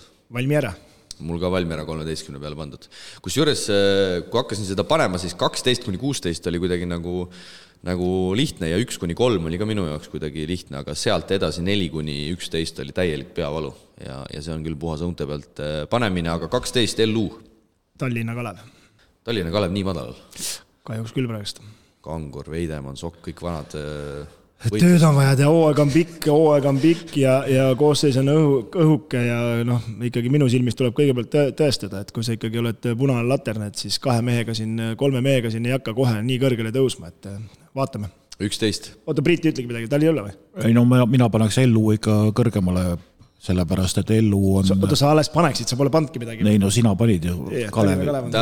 Priit kommenteeribki meie... Siin panid allapoole, ma paneks LU ülespoole, sest LU on ikkagi kokku mänginud sats ja see treeneri vahetus, ma arvan, neid väga ei morjenda ja kui nad tulevad entusiasmiga peale, siis nad on näidanud juba mitu aastat sellist mängu, mida nad kogu aeg näitavad. Ja Kalevil, ütleme, mida nädal edasi seda raskemaks läheb, kui nad ei võta nüüd mingi kolme meest nagu juurde endale. Ma lihtsalt panin LU sellepärast, et nad on, ütleme siin, ma ütleks julgelt võiks öelda, et viimased 4 aastat on nad ainukene võistkond, kes on tablood pole vaadab minu arust ja ainult võidelnud. Ma panin nad siis ju, mis ta on, mul on 11 ehk siis 12. Tallinna Kalev ette, kui esimene oli 11-ndaks paid nad? No selles mõttes, et 10-ndaks siis, 11-ndaks jah. Selles mõttes, ma räägin, ma pean seda promoteedi pannud, et ma väljast ei, tegelikult ma olen seda saadetes ka väljendanud, mulle ka tegelikult ellu väga meeldib, aga lõpuks eelmine hooaeg nad olid ka väga tublid, aga lõpuks vaatab ikka tabelilist 6 võitu, 20 kaotust. Ei, Eesti meelsus, ma saan aru sinust. Ja 11 on mul Viimsi ja Viimsi kahjuks räägib see, et ma tegin seda tabelit eile pärast seda, kui ma olin nende mängu TalTechiga näinud. Nad oleks mul kusjuures enne seda mängu kindlasti eespool olnud, aga hetkel ei tekitanud ülemäära optimismi ja Viimsi on mul 11. Mul on LU seal siis. Ja 10 on mul siis Kalev. Ja Kalev oleks mul ka saanud avantsi juurde erinevalt sinust, kui neil oleks mõni leegionär, aga kuna me hindame tänase päeva seisu ja neil ühtegi ei ole, siis on Kalev mul 10. Kes sul 10 on? Priit, mis sa arvad, kes mul 10 on? Nii mõtlikuks päev. Ütlen ära või läheb saate paus läheb liiga pikaks? Ütle ära, meil muidu 3 tundi täna. No lõbus korvpall, TalTech. TalTech 10 või? Svarrak ütles, et nad tahavad lõbus korvpalli mängides lõpus vaatama, mis saab, et ta nagu võidu peale välja ei tulnud vist, et võit on ikka alati tore, aga nad tahavad lõbus korvpalli mängida ja hetkel ikkagi väga suured augud sees seal, et võib-olla toovad mingi välismaalase sinna tahaliini, kes hakkab seda tassima. Oota, kus sul Viimsi oli? Ma pole veel öelnud Viimsi. Okei, et TalTech pani Viimsi leile 20. Ei, see oli eile. Hooaeg on nagu reibas tuleb olla 8 kuud. Selles suhtes on sul õigus, aga Priit, sinu kommentaar ikkagi sellele. No, päris järjest huvitavaks läheb mulle tunne. nii, 9, mul on Rapla. Mul on Viimsi. 8. Rapla. Ventspils. Ja siin tuleb see tükk nüüd sisse selle koha pealt, et tõtt-öelda ei ole näinud, usaldan oma insiderit Lätist ja ei pidavat need legionärid ja seisud väga, väga head olema. Et sellega ma võin kõvasti kõrbeda, et see Ventspils siin 8 on. Nii, mis me nüüd oleme nüüd? Sinu 8. ootan. See mul Rapla. Viimsi ja see Rapla, jah. Nii, 7, mul Ogre. Pärnu 7. Nii madalal. Kus sa tahab ma paneda siis? Ma ei tea, seal on kus soovid. Nii, 6. Ogre. Taltek. No ikka ei jaga seda koos. 5, mul Pärnu. Tartu. 4. Ventspils. Mul Tartu. Kus see Ogre sul on? Võidab liiga ära või? Ogre oli ju enne Tartut. Sul oli juba? Yeah. Okei, ma ei jälgi praegu mängu. Nii, ühesõnaga 4 oli sul... 4 oli mul Ogre... Ei, oota, 4 on mul enda tabelis on Tartu mul, aga see on siis 5 on Tartu mul. 6 on Ogre, 7 Pärnu. Aga 4 kes oli? 4 on mul siis Ventspils. Okei. Mul oli Tartu, nii, ja nüüd me jõuame esikolmiku juurde. Mul on siis ülevalt alla loetletult 1 Prometei, 2 VF ja 3 Graamo. No sama. No vähemalt milleski oleme ühel meelel. No hetkel usun ikkagi sellesse Graamosse ja Rannulasse, aga ega see koosseis hetkel muidugi nii positiivselt mul ei tundu, aga arvesse, et neil võiks olla ikkagi mingi võimekus siin rahadega laveerida ja mei vahetada, siis ma panen nad lihtsalt teiseks hetkel. Sa oled ikka tõeline oma klubide pessimist. Ei, ma ei ole. Kus sa need lätlased, kuhu sa panid nad? Kus see Ogre sul oli 4 või? Ogre on mul 6. 6 ja Ventspils oli? Ventspils on mul 4, jah. Okei, 6 ja 4. No jah, ma läksin rohkem Eesti prillidega peale. Mul on Ogre siis 7 ja Ventspils 8. Ma lihtsalt sellesse treenerisse ei taha jätkuvalt kuidagi uskuda ja nii palju, kui seda infot tuleb, siis seal ei ole me võime siia panna kas või õhupalja, vaata, et selles ei, mõttes... Ei, see on kõik õunde pealt panemine, me ei ole enam satse mängimas näinud, Läti puntide kohta me väga ei tea nagu midagi. Et selles suhtes ma ütlesin, et see 4-11 oli täielik Igor Mang, et see... Et selles mõttes ta ju kokkuvõttes ongi see, et me peame jõudma märtsikuuni, et kas keegi nägi eelmine aasta Ventspils siukest ära kukkumist või? Ja et lähevad Pärnu ja Viimsi omavahel kokku ja Härris paneb viimase sekundi viske, Ja kas keegi nägi ka seda, et Ventspils põhiturniiril teiseks tuleb? Jah, ei näinud. Seda ei näinud ka keegi. Et selles mõttes, et aga ma isiklik hetke tunne on siuke, eks siis... Saadan sulle pärast, ma veel Excelit ei oska, et ma panin sinna sõnumitesse selle endale, et saadan sulle edasi. No, Graamo oli meil Priit mõlemal 3 peal, mis sa Graamost arvad? Noh, kõrgemale on teda raske panna, pigem võib-olla allapoole kukkuda. Okay. No, seal ongi vaata see, ikkagi Eesti esiklubid on ju aastaid olnud ja ega see raha neil nüüd nii otsa ka ei ole võrreldes teistega saanud. Kui juba praegu näiteks eesliinis on augud sees, siis minna nüüd ühe pooliku tsentriga nagu hooega mängima. No pluss 4 koha peal on ka üks mees, Kitsing, siis on ju ülejäänud on noored, Toom, Jurkatam, kes seal veel neil on? No mis nad nii väga noored on, aga lihtsalt need stiilid. Konotšuk on ka 4 peal, aga ta viskab ainult väljast, eks ju, kes sinna korvi alles jõudma hakkab, Kui Meiers jätkuvalt mängib mänge, et ühtegi vabakat ei teeni ja kui keegi viitsib tema eelmise hooaja mängud nagu lahti võtta ja mehel vabakaid üldse ei ole. No mis tsentrist me räägime, siis see on päris suur küsimärk ja kas see sama Riitase mäng, sa lugesid ette, palju Riitas vabaviskeid sai, palju siis Graamo selles mängus sai? Minu arust oli kõvasti vähem, seal praktiliselt ei olegi vabaviskeid. Järelikult see mäng on nii ümargune, et mängitakse ainult viske peale, vaatame kaugele ja purjetavad. Samas treener ju selgelt ütles, et nad mängivad nii kõva survet üleval, et ei saagi vabakad, palli käest ära viskavad korvi alt sisse. Võib-olla, jah. Ei tea, see on keeruline, vaatame, jah. Aga kui me näiteks võrdleme Ventspilsi rosterit, siis seal on korralikult tsentrid olemas, et ma ei ütleks, et Ventspils peaks nendest kehvem olema. Jah, siin küsimärk on palju, mul endalgi number 4 peal Tartu, aga nagu me siin rubriigi alguses ma rääkisin, et Tartul on kaitses praegu nii suuri probleeme, et kas nad on seal üleval otsas või mitte, samamoodi Läti klubid ma panin üsna alla, võib-olla mängivad üleval, Ogre muidugi see, Ogrel kogemust on kõvasti, aga jällegi mänge on oma jagu, et kuidas neil see reisimine ja see passi teema ja tuletan meelde, et seasonist jääb esimesest poolest hooajast kindlasti eemal, aga Ogre trump on muidugi Kaspar Spersins, kes avatud lepinguga on neil hetkel mängimas ja kui tema ikkagi püsib Ogres, siis nad on ikkagi päris valus punt. Ja kui sa siin praegust tõid välja, et Eesti võistkonnad siin kaitses on probleeme ja kui me võtame siin Läti korvpalli üldse, mille pealt nad mängivad, on ju viskamine ja kui seal ikkagi need vennad kuumaks laseb, siis viskavad sõele põhjaks. Jah, ja näiteks Rapla mul alles 9, aga samas on võitnud kõik kontrollmängud, et võib-olla jällegi alusetult liiga, Kalev 10, ei tea ju, mis legionärid sealt tulevad, eks tulevad seal ukrainlased või leedukad või lätlased või kes iganes, ehk siis neid küsimusi on rohkem võib-olla Šumanov Spartakist. võib-olla tõesti, Allika abitreeneriks. Aga esimene voor siis läheb käima juba selle nädala lõpus ja paneme siit väiksed ennustused ka nendele kohtumistele.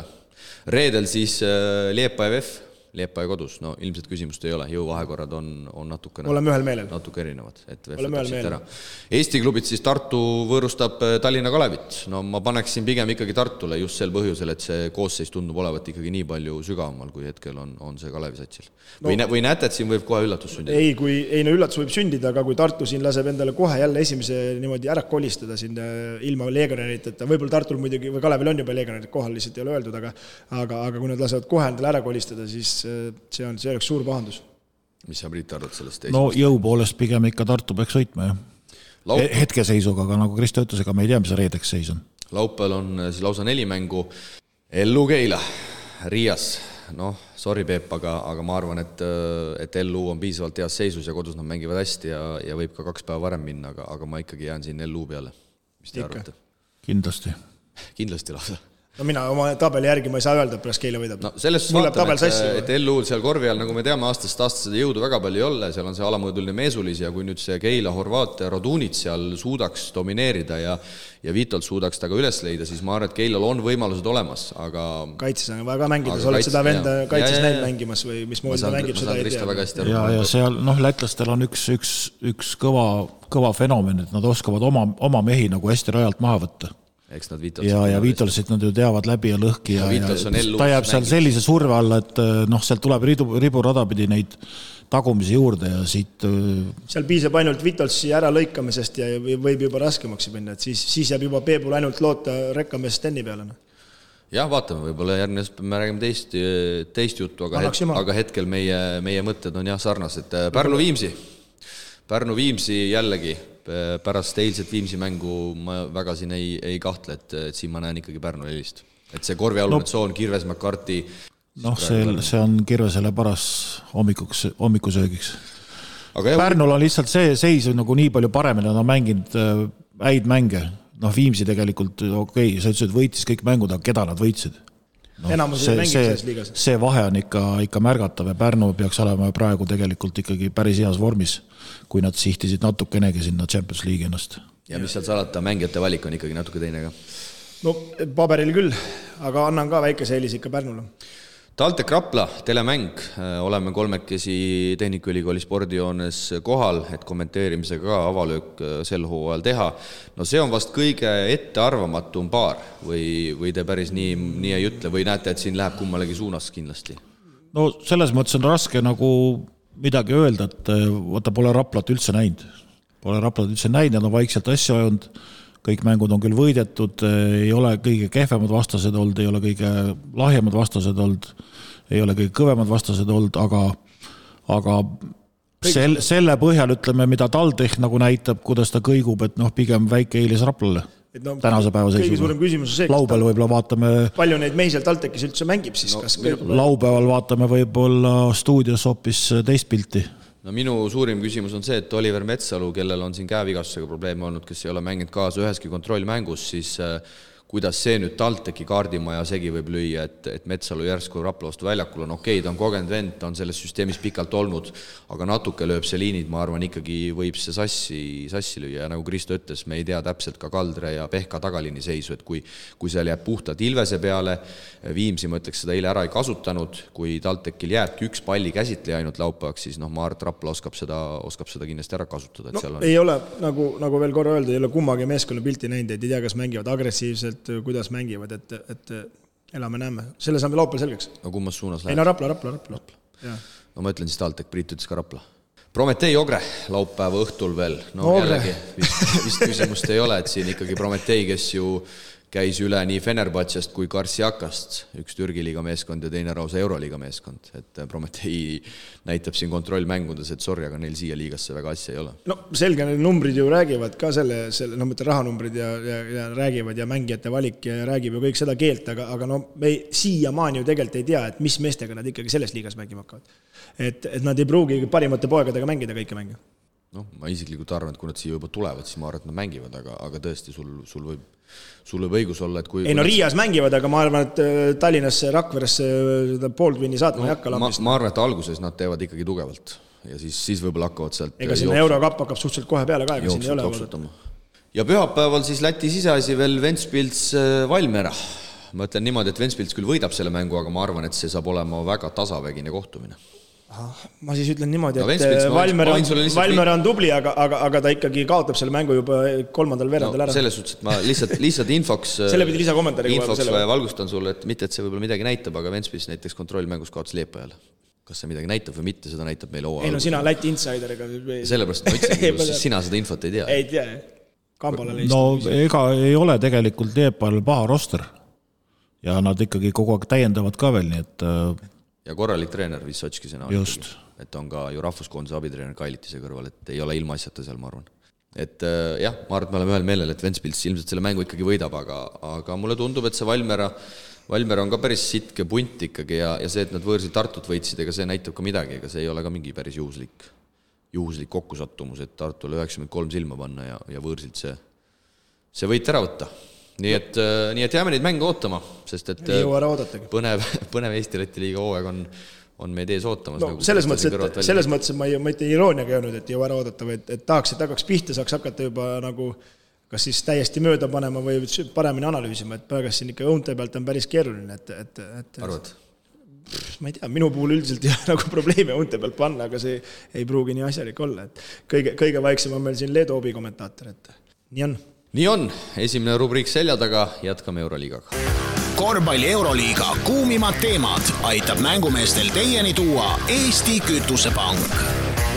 Terminal Oil.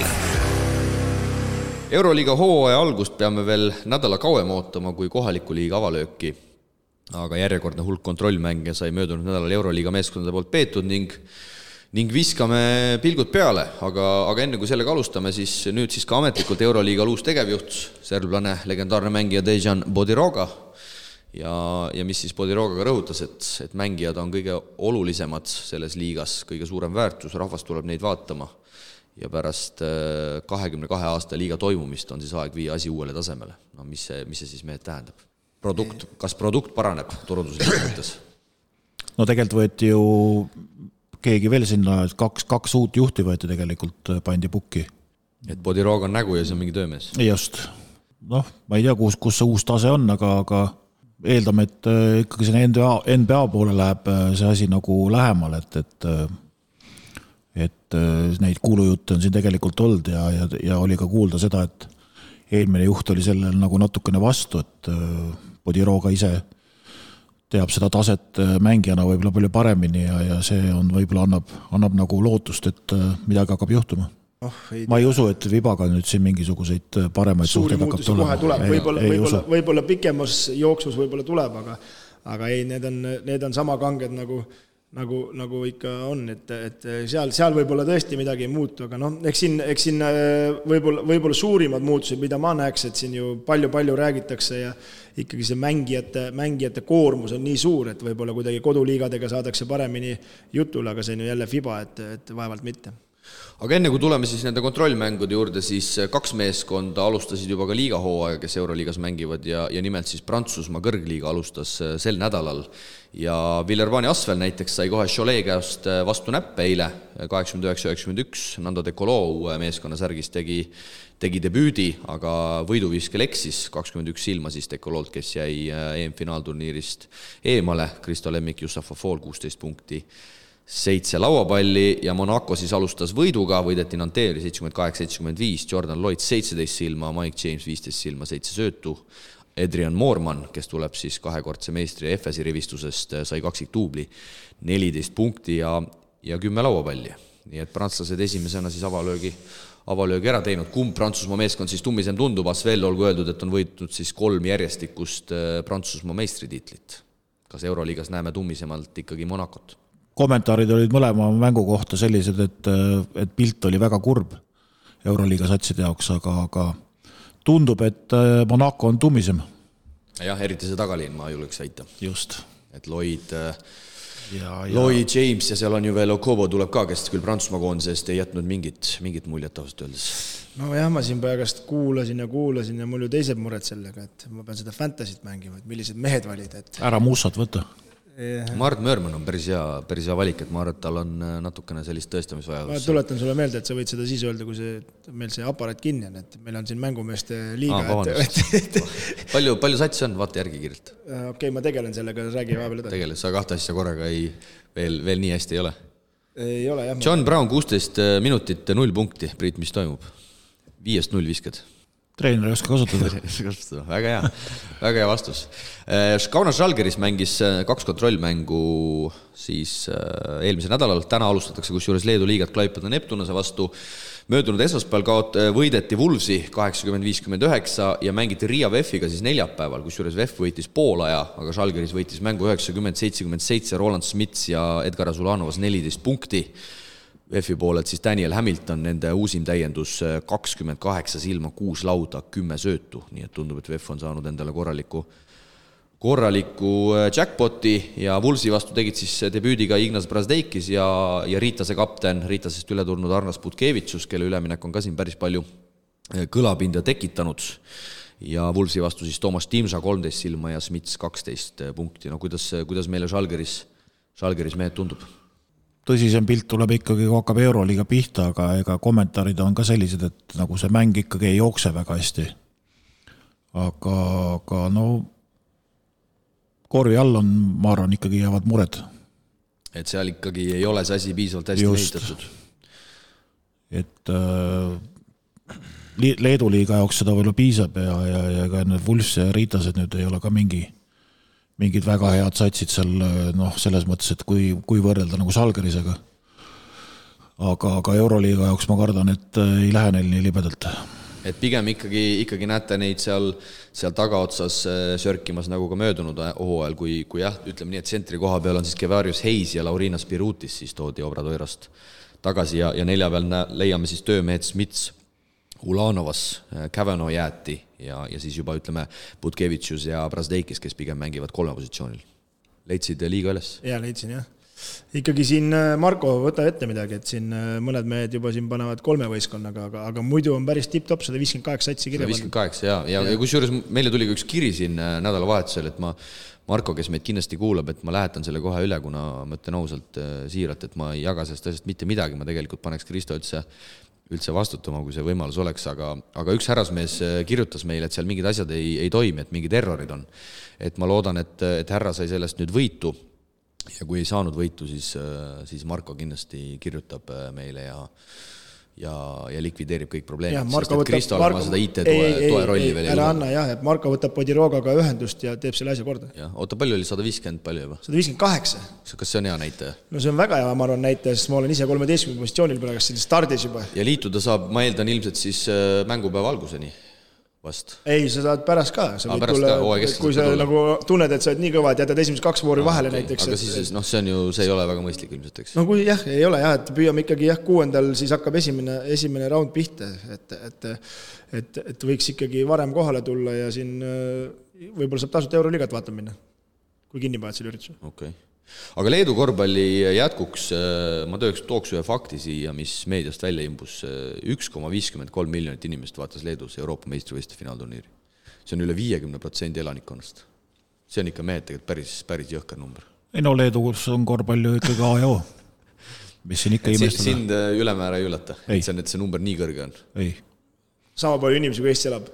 Jah. Leedus on palju 2, peaaegu 3. No siis ongi jah üle 50%, aga selles suhtes jah, siia siuke fakt, et mul võttis küll kergelt kulmu, et on teada, et see on seal eraldi majandusaru ja kultuur, aga et nii palju seda ei oleks osanud oodata. Aga veel vihjeks nii palju ka ära siin, ütleme Euroliiga rubriigis, et sellel aastal siis tundub, et koroona on minetatud Leedus ja ollakse kindlad ja juba müüakse pileteid Euroliigal, et 10. veebruaril Baskonia mäng, et sinna võib-olla muidu ei saagi pilet ikka kohe ära osta. Ja ühel mehel on juba piletid olemas. Jaa, meie pundil on olemas. Tribu veel ei tea, et ma siis ei saa mängida, aga... No sa saad otse-eetris kohe ära öelda. Jah, et tasub vaata minna, et siin on muidugi teine variant on see, et võib-olla Salgris on hädasti raha vaja, et müüvad saalid välja juba, aga ei tea. Ei, nad saaks välja müüa, aga nad põhimõtteliselt ei müü, sellepärast, et muidu lätlased ja eestlased ei saagi vaatama tulla neid üksikuid mänge ja see mäng, ma ütlen, et võib-olla leedukad ei mahugi saali, et eestlased ja lätlased ostavad piletid ära, sest kõikidel on see huvi seda mängu vaatama tulla. Kreekas mängiti siis Pavlos Giannakopoulose karikas välja mitmendat aastat legendaarse varalahkunud Pana presidendi auksis ja finaalis siis Milano Panathinaikos ja Milano siis võidab finaali 77-64, Brandon Davis võitjate resultatiivsem 20 punktiga, Panaselt siis Nate Walters 12 ja kolmanda koha mängus Anadolu Efes võidab Maccabit, Misic 18 ja Maccabil siis Baldwin 20 punkti, Maccabi eest olgu öeldud, et Lorenzo Brown veel ei mänginud, mees, kes siis vidas Hispaania koondise Euroopa meistrivõistluste finaalturniiri tiitini. Nii et Milano ikkagi on alustanud selles suhtes hästi, et kõigepealt poolfinaalis võideti Maccabit 80-71 ja siis ka koduväljakul mänginud Panathinaikost. Ja, et siin, Pana koosseisu on ju mingid muutused tehtud ja kodus ikkagi mängiti aga Milano ja Maccabi on siuksed satsid, vaata, et iga aasta vaatad, et roster on tugev, aga nagu tulemused oli järgi, et vaatame äkki sellel aastal Milano on kõvad jõupingutused teinud, et võib-olla siis see aasta tuleb ka tulemus järgi. Ja Maccabi jääb siis turniiril 4. ehk siis staaridega mehitatud sats pole ennast veel käima saanud, aga kindlasti Brown annab sinna omajagu juurde ja Mateos Bonitka siis Poola koondise staar läks lõpuks siis ikkagi Panathinaikosesse, olgugi et teda seostati ka mitme teise Euroliiga klubiga. Pana roster on igatahes kihvt ja vägev. Vaatame, kas tulemused ka järgi tulevad, et ma loodan küll, et see legendaarne klubi ikkagi seal turniiritabelis figureerib ikkagi kõrgemal pool seekord, mitte allpool nagu viimastel aastatel. Hispaanias mängiti välja lausa 2 karikat, nädala keskel oli Kataloonia karikas, mille võitis siis Barcelona finaalis Juventuti 92-82, sellest pikemalt ei räägi, aga pikemalt kindlasti tahaks rääkida eilse superkarika finaalist, kui esimest korda sel hooajal kohtusid Real Madrid ja Barcelona ja uue peatreener Jus Mateo juhendatud Real Madrid, kui uus peatreener muidugi ta on, siin Pablo Laso tervisehädade tõttu oli ta ka eelmise hooaja lõpu sees otsas. Igatahes lisaajal Real võidab selle mängu 89-83, see peaks olema Realile nüüd 5. järjestikule tiiter superkarikas. Edi Tavares, MVP. Barça endiselt Tavaresega hädas, 24 punkti, 12 lauda. Real võttis üldse kokku 13 ründelauda selles mängus, aga ma ei tea, kas te nägite, aga oli väga atraktiivne korvpalliõhtu, et äge mäng oli.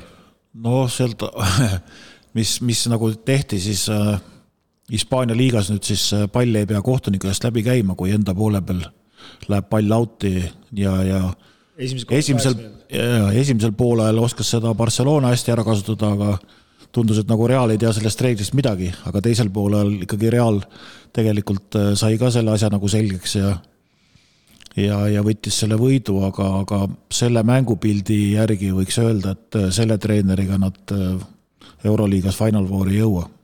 Barcelonal muidugi omad hädad ja nagu Siim ütles, et nad ei saagi selle Tavaresega hakkama ja jällegi proovivad ilma õige tsenterita seda asja ajada ja ei tule kuidagi välja. Ja mina ütleks, et Brandon Davise lahkumine eilse mängu taustal on kõva löök Realile, sest et kui keegi üldse suutis seda Tavarest, et kui keegi suutis seda Tavarest üldse nii-öelda matchida, kui keegi suutis talle midagi vastu panna, siis oli see Brandon Davis. Aga eile ikkagi väga korralikult. Sanli ja Tobi väga head mängijad, kõik teiste vastaste vastu võib-olla toimib, aga näed, kui tuleb selline domineeriv tsenter, pluss ütleme, Realil on ju neid 2 tegelikult. Et tuli ju prantslane ka välja ja nad olid temaga ka hädas. Aga Barça tundus iseenesest ka minu arust nagu eelmises aastast nagu lahjem. Et päeva lõpuks muidugi Barcelona proovis rünnata Reali kõige suuremat nõrkust, ehk siis Tavarese pikerroll kaitset, aga lõpuks ikkagi, kui sa need plussid-miinused kokku lööd, siis Tavarese plussid jäid tema miinusega võrreldes ikkagi selles mängus nagu peale, et sealt pikerrollist tuli ka, aga lõpuks oli nii, nagu me nägime, et Kristo sõber Laprovitola seal taarus, seal korvi all põrgatas, aga lihtsalt need käed olid igal pool. No Parssal on muidugi paar meest pingi peal, eks ju, Mirotic see hooaega ei alusta, ei tea millal tagasi tuleb. Aga Korigins jätkuvalt istub pingi peal, ei teagi, mis seisud nagu on. Aga no tundub nagu lahjem, aga mis Reali poolt nagu lahjem on see, et noh, mängu teevad Lull ja Rodriguez. Tahtsin öelda, tagaliin on ikka eriti vanurlikud. Noh, selle tagaliiniga võideti Hispaania liiga eelmisel hooajal, sellest me mööda vaadata ei saa mitte Rodriguez ei olnud eelmine aasta. No jaa, kui oli veel hullem sisuliselt siis ju. No naisele Koss ikkagi Koss oli vigastatud. Okay, siis... oli Kasöör. Ei, ka Lull mängib hästi. Lull mängis eile ka väga hästi tegelikult. Ta tõigi ju mängu muutuse. Et tema visked ju keerasid selle seisu ju mingil hetkel, kui tundus, et Barcelona ruulib täiega, siis keeras mängu teistpidi. Aga noh, Rudi Fernandes juba sai eile vigastada, eks ju, ka tema mängis eile tegelikult sinnamaani väga hästi.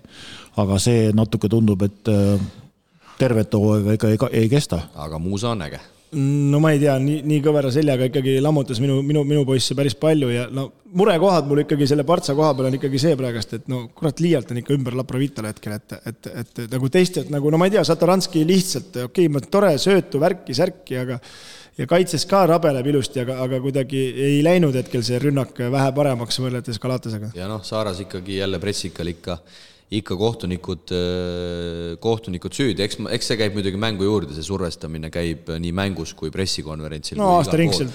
Ja lõpus tegelikult ma mingites olukordade osas olen isegi võib-olla nõus, et seal väga palju jäi nende kohtunike vilede peale see mängu lõpp, et seal tegelikult need viled otsustasid päris palju seda mängu, aga...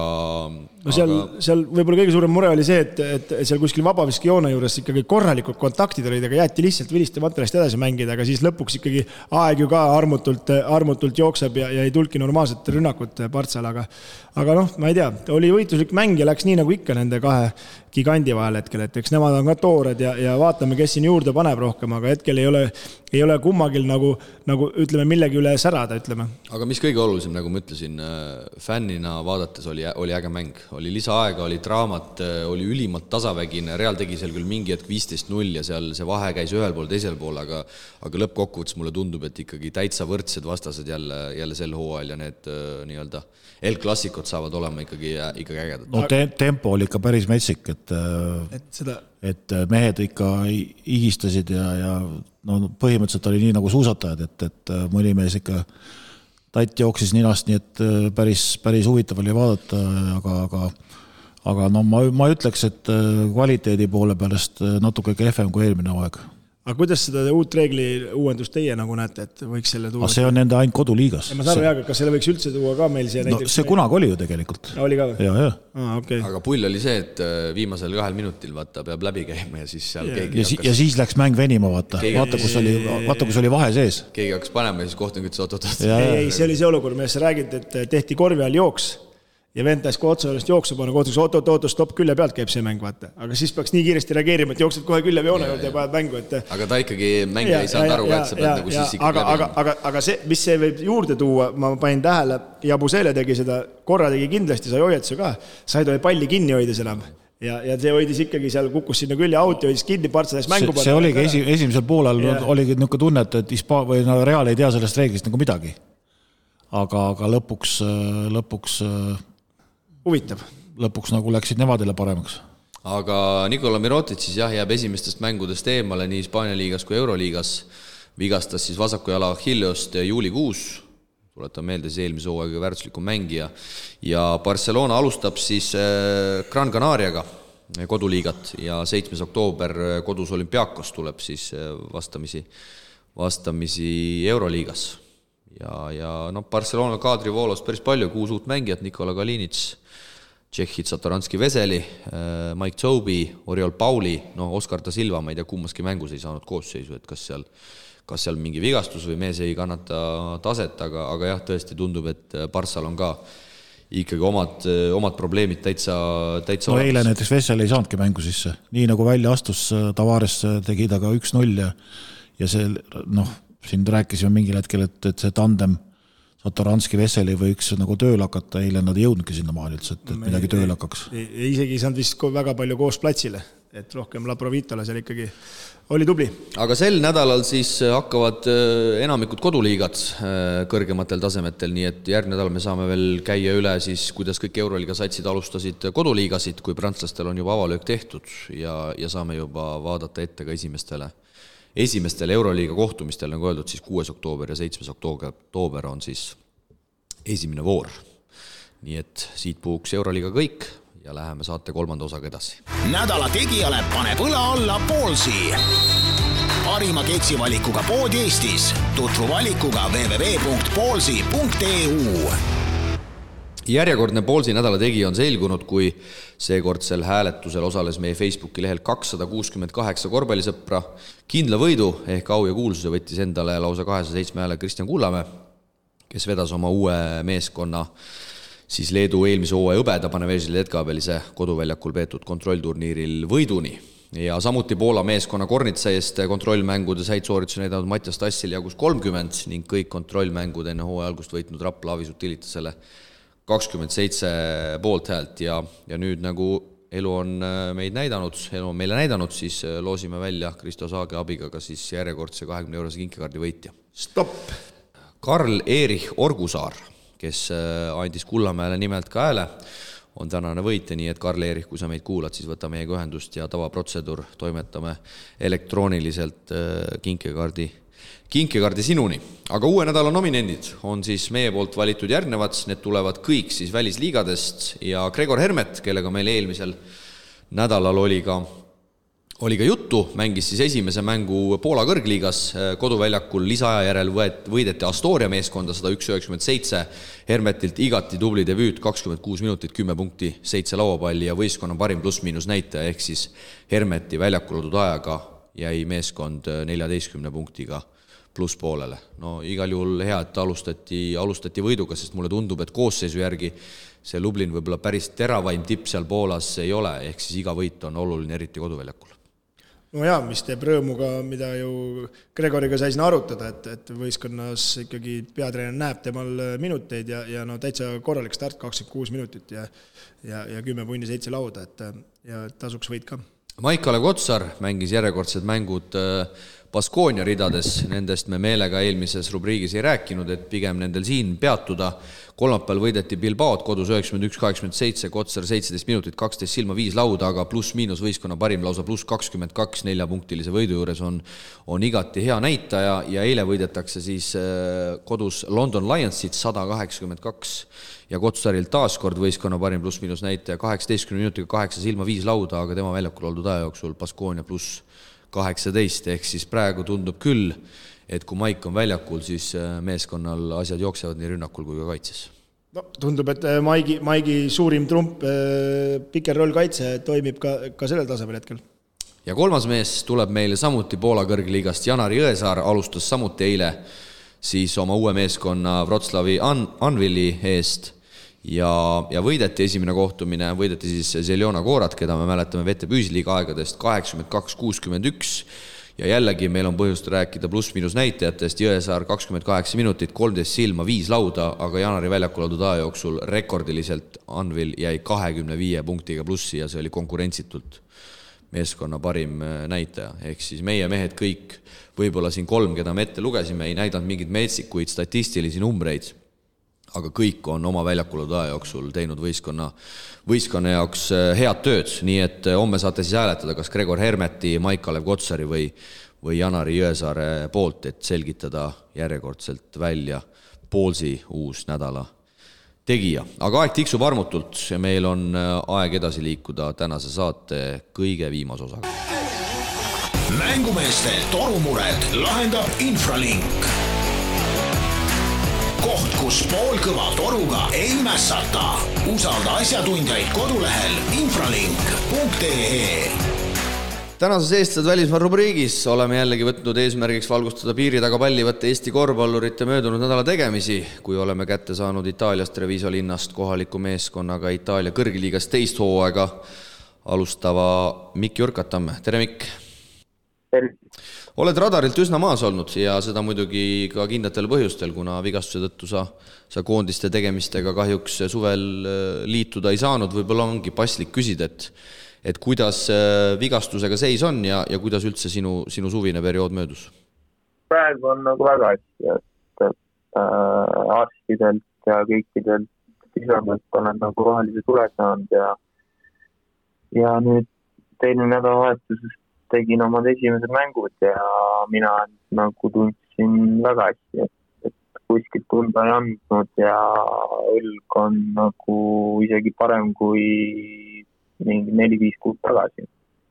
Et praegu olen uuesti terve ja eks selle nimel ka terve suvi nagu tööd tehti, et väga nagu puhkust ei olnud, et pidin ainult selle õlaga nagu tööd tegema, et tagasi vormi saada.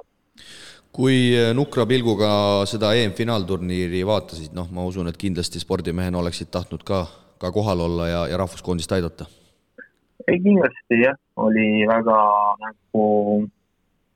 suurima enam, millega ei vaadanud mänge, et jäi natuke nagu tunne sisse, et kui tead, et ise oleksid, kui endal oleks ka olnud võimalus seal olla, aga nii palju, kui ma nagu korvpalli armastan või fännan, siis ikkagi vaatasin kõik mängud ära ja elasin ikkagi omadele kaasa. No, uus hooaeg on kohe ukse taga, kui juba nädalavahetusel Itaalia liiga avavoorus tuleb vastu võtta Reggio Emilia. Räägi, kuidas võistkond sulle endale tundub, kuidas on läinud kontrollmängud ja kõik sinna juurde käiv? Natuke tegelikult on isegi raske öelda, kuidas meeskond nagu millises seisus on, et meil me ei ole ühtegi mängu mängid nagu täiskoosseisuga, et alguses olid meil oli Sokolovski ja Jantunen olid koondistega ära ja nüüd viimases kontrollkohtumises oli üks mäng oli haige ja teisel oli väike puusavigastus.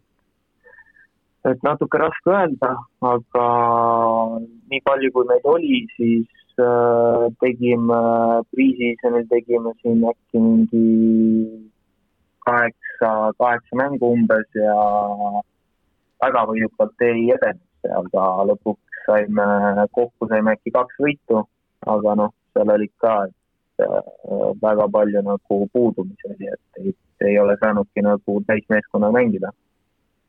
Aga kui kokku võtta, siis ega ei oskagi päris praegu öelda. Et eks nüüd see nädal saame vaatama hakata, et kuidas meil see kõik koos nagu mängupilt kokku jookseb. Oled nendel mängudel ise ka kõigil osalenud või oled midagi jätnud vahele ka seoses ravimisega? Ma mängisin ainult viimast 2 mängu, et ülejäänud kõik jätsin vahele, kuna arstid ja kõik treenerid nagu arutasid, et kiirustada ka ei ole mõtet, et põhiline on see, et sa saaksid nagu esimeseks hooaja mänguks terveks, aga jah, viimaks 2 mängu tegin kaasa ja tundsin end hästi, et sain uuesti tagasi olla. Kuidas sulle võrreldes möödunud hooaega võistkond tundub, et mida püüdma minna? Et ma usun, et kindlasti latti madalale ei seata ja play-off on kindlasti täidetav eesmärk. Jah, kindlasti, et kuna eelmine hooaeg me play-off ei saanud ja sellega me jäime nagu eurosarjadest jäime välja, et hetkene eesmärk on uuesti sinna play-offi saada ja sellega nagu kindlustada ka järgmine hooaeg eurosari. Seda muidugi ei oska öelda, milline see olema saab, aga jah, et lisaks meil tehti 6+6 reegel, et võeti 6 välismaalast ja siis on 6 Itaalias, mitte nagu eelmine aasta, et oli 5+5. Kuidas treener, kas treener on sama, kes möödunud hooajal või on seal ka vahetusi tehtud? Treeneripink on sama jah, välja arvatud abitreener vahetati välja, et võeti hetkel Joonas Riismaa klubist võeti, Prindisi klubist võeti abitreener siia, et see on treeneripingil ainult muutus. Ja tuttavat verd ka võistkonnas juures, nagu sa mainisid, Soome koondise eesliinimees Mikael Jantunen ja vaatasin, et Siimsder Vene möödunud hooaja klubikaaslane leedukas Paulius Sorokas ka, nii et saab sellist Baltimaa juttu ka ajada. Kindlasti jah, et see juba kõvasti käib siin, et jah, ei nagu väga tore koos, et saab ka erinevaid jutte rääkida, mitte nagu eelmine hooaeg. Ja kuidas sul endal, kui ma õigesti aru sain, siis sul oli vist 1+1 ja mõlemad, nii sina kui klubi otsustasite seda teist hooaega kasutada, et on sul nüüd 1-aastane leping ja pärast tänavust hooaega siis tuleb asjad ja eesmärgid jälle üle vaadata? Jah, täpselt, et oli siis pool hooaega +1, et nüüd annan ennast parima see hooaeg ja siis muidugi sellest on vara rääkida, aga jah, järgmine hooaeg tuleb jälle mõtiskema hakata. Ja novembris siis loodetavasti Mikk Jurkatam on rahvuskoondises tagasi, kui kutsutakse? Kindlasti olen kohal, kui kõik võimalused on olemas. No räägime vennasest ka veidi. Vahetas siin ka suve jooksul koduklubi siis Eesti-siseselt, et valis Kalev Cramo, olgugi, et temal võib-olla see tormijooks siin Eestis oli võib-olla kõige vägevam isegi. Et palju sa üldse vennasega suhtled, palju sa tema tegemisi jälgid ja mida sa tema uuest valikust, uuest koduklubist BC Kalev Cramost arvad? Me kindlasti räägime suhtleme päris tihti ja hoiame üksteisel pöialt ja anname oma arvamusi igalt poolt. Et muidugi kõigepealt nagu ma sooviks, et ta saaks terveks, et kuna tal on hetkel selle jalaga on ikka veel probleem, aga ikkagi hoian kindlasti talle pöialt ja ma arvan, et Cramo oli tal hetkel oli ikkagi kõige parem nagu otsus või valik, et kui vaadata teisi pakkumisi, mis tal oli. Möödunud hooajal sa said mängida 8 mängus keskmiselt 16 minutit, et mis need isiklikud eesmärgid on, tõsta minutite arvu, tõsta keskmist punktisaaki või ikkagi selline traditsiooniline, et aidata võistkonda nii palju kui võimalik? No see on alati, et ikkagi aidata võistkonda võidule, aga arvan, isiklikus plaanis on ikkagi nagu rohkem sinna seda rollimängijaks saab ja nagu minutid nagu rohkem stabiilsemaks saab. Eelmine hooaeg oli natuke nii, et mõni mäng sain 15, mõni mäng sain 0, mõni mäng sain 3. Ma arvan, et isiklikus plaanis tahaksin, et need minutid läheksid nagu rohkem stabiilsemaks.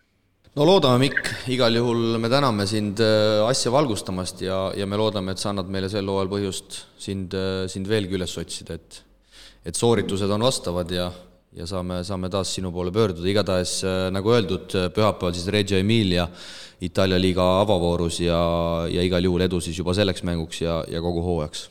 Jah, aitäh teile.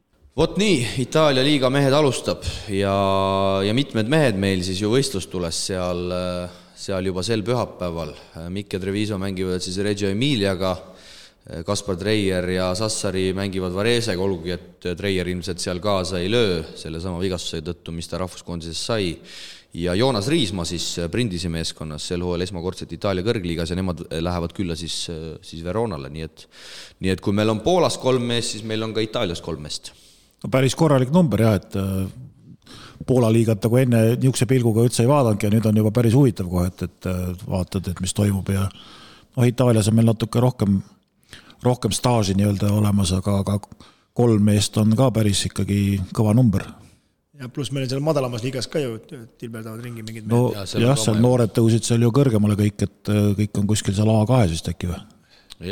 Mitte kõik, aga ütleme, seal päris palju on seal ka mehi. Seal on Mait Peterson ja... Et kui nad paar vooru ära teevad, siis võib sealt ka mingi pildi saada. Aga jah, et Poola liiga on ikkagi siin ikkagi meie jaoks hoopis teise tähenduse saanud, et jah, nagu siin ka ennem sai räägitud juba 2 meest, et ka 3. tass sai siin esimeses voorus võidu, et kõik alustasid võitudega. Just ja käimegi siin üle, kes siin väljakul käisid, Hermetist me juba rääkisime, Siimsner Vene tegi siis ka Jeruusalemma Hapoeli eest debüüdi reedel, oli see Priit äkki liigakarikas võid see oli karikas, jah. Ja võideti siis Hapoeli Eliati 82-74, Vene 13 minutit, 5 punkti, 3 lauapalli ja Jeruusalemmi Hapoeli siis võib öelda, et juhendab üsna legendaarne peatreener serblan Aleksandr Džikic, keda ilmselt paljud tunnevad, kui Budućnost oli Euroliigas, siis Džikicit seal eesotsas nägime vuntsidega mees. Ütle veel see peatreener nimi. Aleksandr Džikic. Nii ilusti ütlesid, Džikic. Et vaatasin selle mängu highlights ära 5 minutit ja ikka korralik ameeriklaste vurramine käis, et Siim koputas ka seal ühe 3 ära ja Kahene tuli ka vist lisaks või oli vabaviskid, ei teagi täpselt, aga eks seal oli näha ka, et eelne värk ikka, et niisugust koostööd ja asja seal ma arvan, et Siimu roll siin kasvab mängult. Mis muljed Jeruusalemmast, Priit, hetkel tulevad? On mingid muljed üldse? Liikluses on kultuurishokk. On. Ja tavaelus ka natukene, et ikka teistmoodi maaga liiklus pidi olema nii hull, et kommentaarid, kui koju jõuvad, siis kõrva tundavad, et Türgi signaalitamine pidi selle kõrval köki-möki olema. Okei, aga korvpallisaalis võistkond, professionaalsus, tingimused, kõik okei? Kõik okei, jah, et tal anti kõvasti puhkaaega, et peale EM-i see oli kohe sisse juba kirjutatud, et midagi väga üle ei pinguta ja las puhkab välja ja see oligi nüüd esimesed minutid nii-öelda siis nagu üldse selles võistkonnas, et aga siit on hea edasi minna, et varsti tulevad järgmised mängud sellel nädalal, kõigepealt on Maccabi mängib ühte poolfinaali ja siis Jeruusalemm mängib teist poolfinaali ja siis äkki saavad finaalis kokku. Jah, see on siis sama karikas, mida siin mängiti, et tegu oli siis veerandfinaalmänguga ja siia vahele sutsaks ka selle, et ka teisi muudatusi on tulnud tegelikult reeglimuudatusi, siis nimelt, et kui me siin selle Hispaania liiga reeglil juba peatusime, et tagaalas ei pea pall enam kohtunikult läbi käima, siis tegelikult muudatused on ka FIBA üldistes reeglites ja see puudutab siis enamjaolt küll kõrgemaid sarju, kui ma õigesti aru sain, aga viimased 2 minutit ja lisaaeg pole siis automaatne ebasportlik enam, kui pall pole mängus. Et see reegel minu teada nüüd muudeti ära. See oli ka üsna jabur reegel minu meelest. Seal tuli jaburaid mängu lõppe tänu sellele, nii et see ei tohiks nüüd enam kehtida ja tuleb siis ka treeneri challenge, tuleb siis ka FIBAsse sisse, kus treenerid saavad seda siis kasutada. Ja siit tuleb üks ilus müstiline moment jälle. Uued reeglid hakkavad kehtima 1. oktoobril. Liiga alustab meil 30. september. Ja eile, kui te tähelepanelikult vaatasite selles Hispaania karikas, siis ju nõudis ka ju challenge'it vastaste treener ja Jus Mateo ja Jasikevits pani kohe paika, ütles, et siin ei ole mingit challenge'it, vendi reeglid selgeks ja läks külje pealt edasi. Algus kohtunik näitaski juba, et lähevad vaatama. Mulle meeldib, kui sa ütled nagu vastaste, et ikka sa oled ikka selge Partsa mees nagu vastaste peatreener. Ja mina olengi selge Partsa mees ja ma ei ole seda üldsegi varjanud. Ei ole varjanud ja ei ole veel kahjuks minu tulemusi tulnud, aga töötame edasi. Leedu liiga läks ka käima ja Kristjan Kullamäe, kes siis valiti meil rahva poolt nädala tegijaks, tegi igati sümpaatse avalöögi vähemalt numbrite järgi, kui Paneveesi Lietkabelis kodus võidab Pienoš Vaiktasid 86-74, Kullamäe siis 21 minutiga 14 silma, 5 lauda, 4 resultatiivset söötu, kui me eksi, siis esimesel poolel jäi Kristjan nulli peale, andis rohkem söötu ja teisel poolel siis hakkas tulema ka neid punkte ja kaugvisked äkki olid 5-4. Nii et jagas seal selle teise mängujuhiga sisuliselt need minutid ära, et Kullamäe sai 21 ja see teine mängujuht sai 19. Nii et... No ma vaatasin seda mängu, et esimene poolega nagu oli natuke ehmatunud, ei saanud nagu mängu sisse, aga teisel poolel väga, väga enesekindlalt võttis viskeid ja pani ära ja hakkas rohkem nagu söötu ka saama ja sai veel rohkem visata, nii et täitsa korralik mäng. Ja et saab olema huvitav näha, kuidas Lietkabelis seal hakkab minema eurosarjas siis Eurokapi tasemel, et vaadates nüüd koosseisi ja nimesid, siis ma arvan, et midagi kerget seal tulemas ei ole. Olgugi, et eelmisel aastal ju tegelikult ka üllatati. Eelmisel aastal ka, jah, ei olnud ka midagi väga, aga... Ma ütlen, minu jaoks parim olukord on see, et esimesed... natuke üle 2 nädalat, 3 nädalat pärast seda koondise värki on, et ikkagi Kullamäe on päris hästi rotatsioonis ja 21 minutit, et on häid mänge teinud. Ja kõik meie mehed tegelikult, keda me siin ette loeme ja kes meil siin kirjas on, tegelikult on ju hästi alustanud. Mattias Tassi koduklubi võtab siis ka eile esimese liigavõidu Poolas, Klivitsit võidetakse 88-70 ja Tass 19 minutit, 8 punkti, 8 lauda, et niimoodi jätkates on igal juhul tipp-topp, et kõik meil Hermetid, Jõesaared, Tassid, Kullamäed, Vened, kõik on tegelikult alustanud väga hästi, et see on positiivne, et just ollakse mängus sees, saadakse minuteid, pluss miinused on väga korralikud ja see on nii-öelda tuleviku väetis meile. No nii on. Nüüd peame jälgima, kuidas meil siis koduliiga meestel minema hakkab. Koduliiga ikka, see kõige armsam liiga. Yeah. No et kas koondise mehed paugutavad või ei pauguta. Ja. Välismaal on päris korralik etteaste tehtud, jah. Aga uue nädala mängud ehk siis selle nädala mängud meie meeste vaatevinklist Hispaania kõrgliiga siis alustab ja ühes sellega alustavad Maik-Kalev Kotsas, Sander Raiest ja siis Baskonia särgis reedel võõrustatakse Malaga Unicaja, kes siis Champions League kvalifikatsiooniturniirilt pressis läbi ja pääses siis põhiturniiril ja olgu öeldud, et sealt kvalifikatsiooniturniirilt, kus Pärnu Sadam osales, lisaks Unicajale läksid edasi veel Portugali meeskond Benfica, kes üllatuslikult alistas sakslaste Bambergi Brose, lisaks läks sealt edasi Bakken Bears, kes siis oli otseselt seal nii-öelda Pärnu tabeli poolel ja 4. meeskond oli Bursa Toffas, nii et üsnagi nimekad satsid kõik peale Benfica läksid sealt edasi.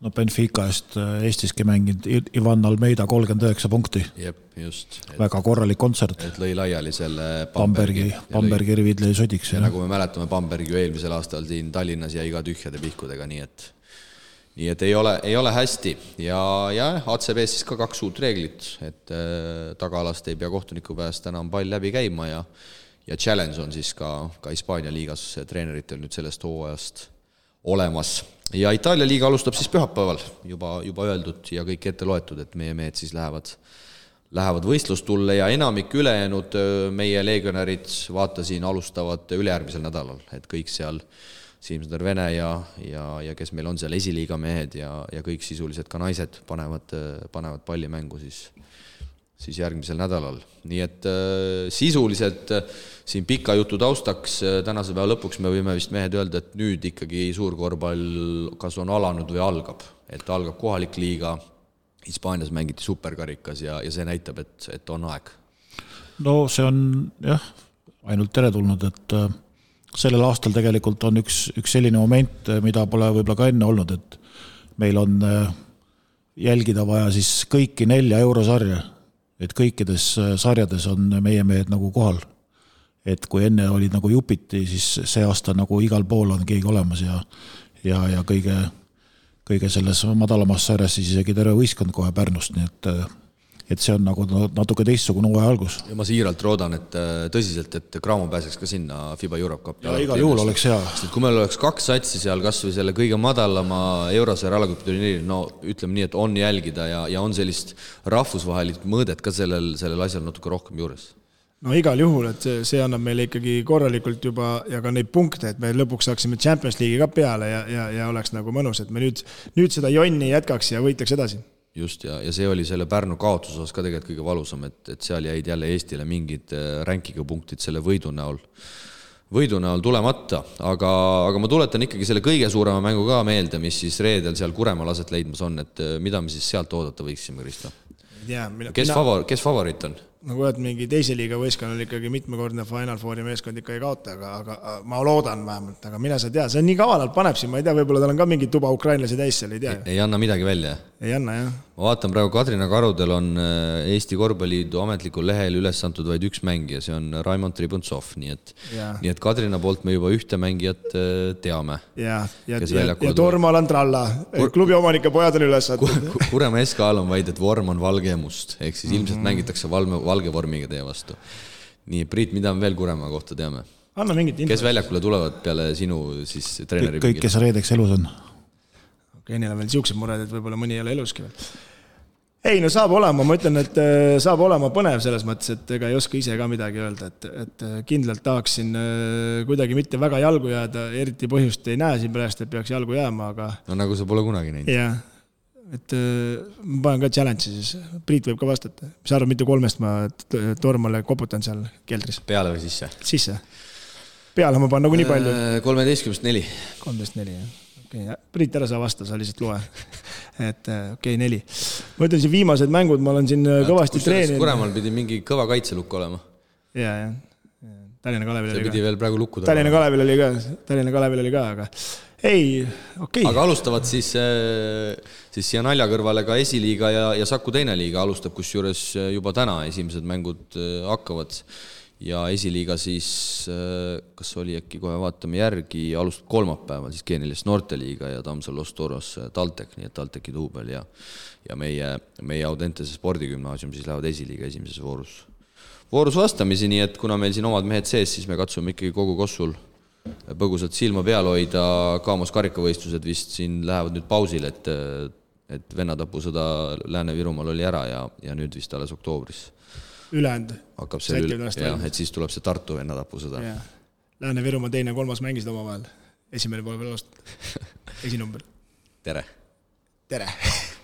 Ei tea jah, sel aastal ei tea, kas tuleb ka reklaam, nii pruunid kui valged karud söövad seda jogurtit, aga praegust hetkel ühtegi pruuni karu pole. No nüüd läheb juba sinna samusesse, aga head kuulajad, oleme siis taas jõudnud juttudega lõpukorrale. Tagasi nagu ikka juba järgmisel esmaspäeval, kui peetud on kohaliku liiga esimesed kohtumised. Ühtlasi kutsume teid kõiki saali mänge vaatama ja omadele kaasa elama, sest et kuidas see uus slogan on, et õige fänn on saalis, õige fänn on kohal, aga ma ei tea ka. Ühesõnaga midagi sellist. Vahet ei ole, tulge kohal igal juhul. Ühesõnaga omadele kaasa elama, et siis juba üheskoos näiteks uue nädala alguses jutujärg üles võtta. Ehk siis olge tublid ja kohtumiseni.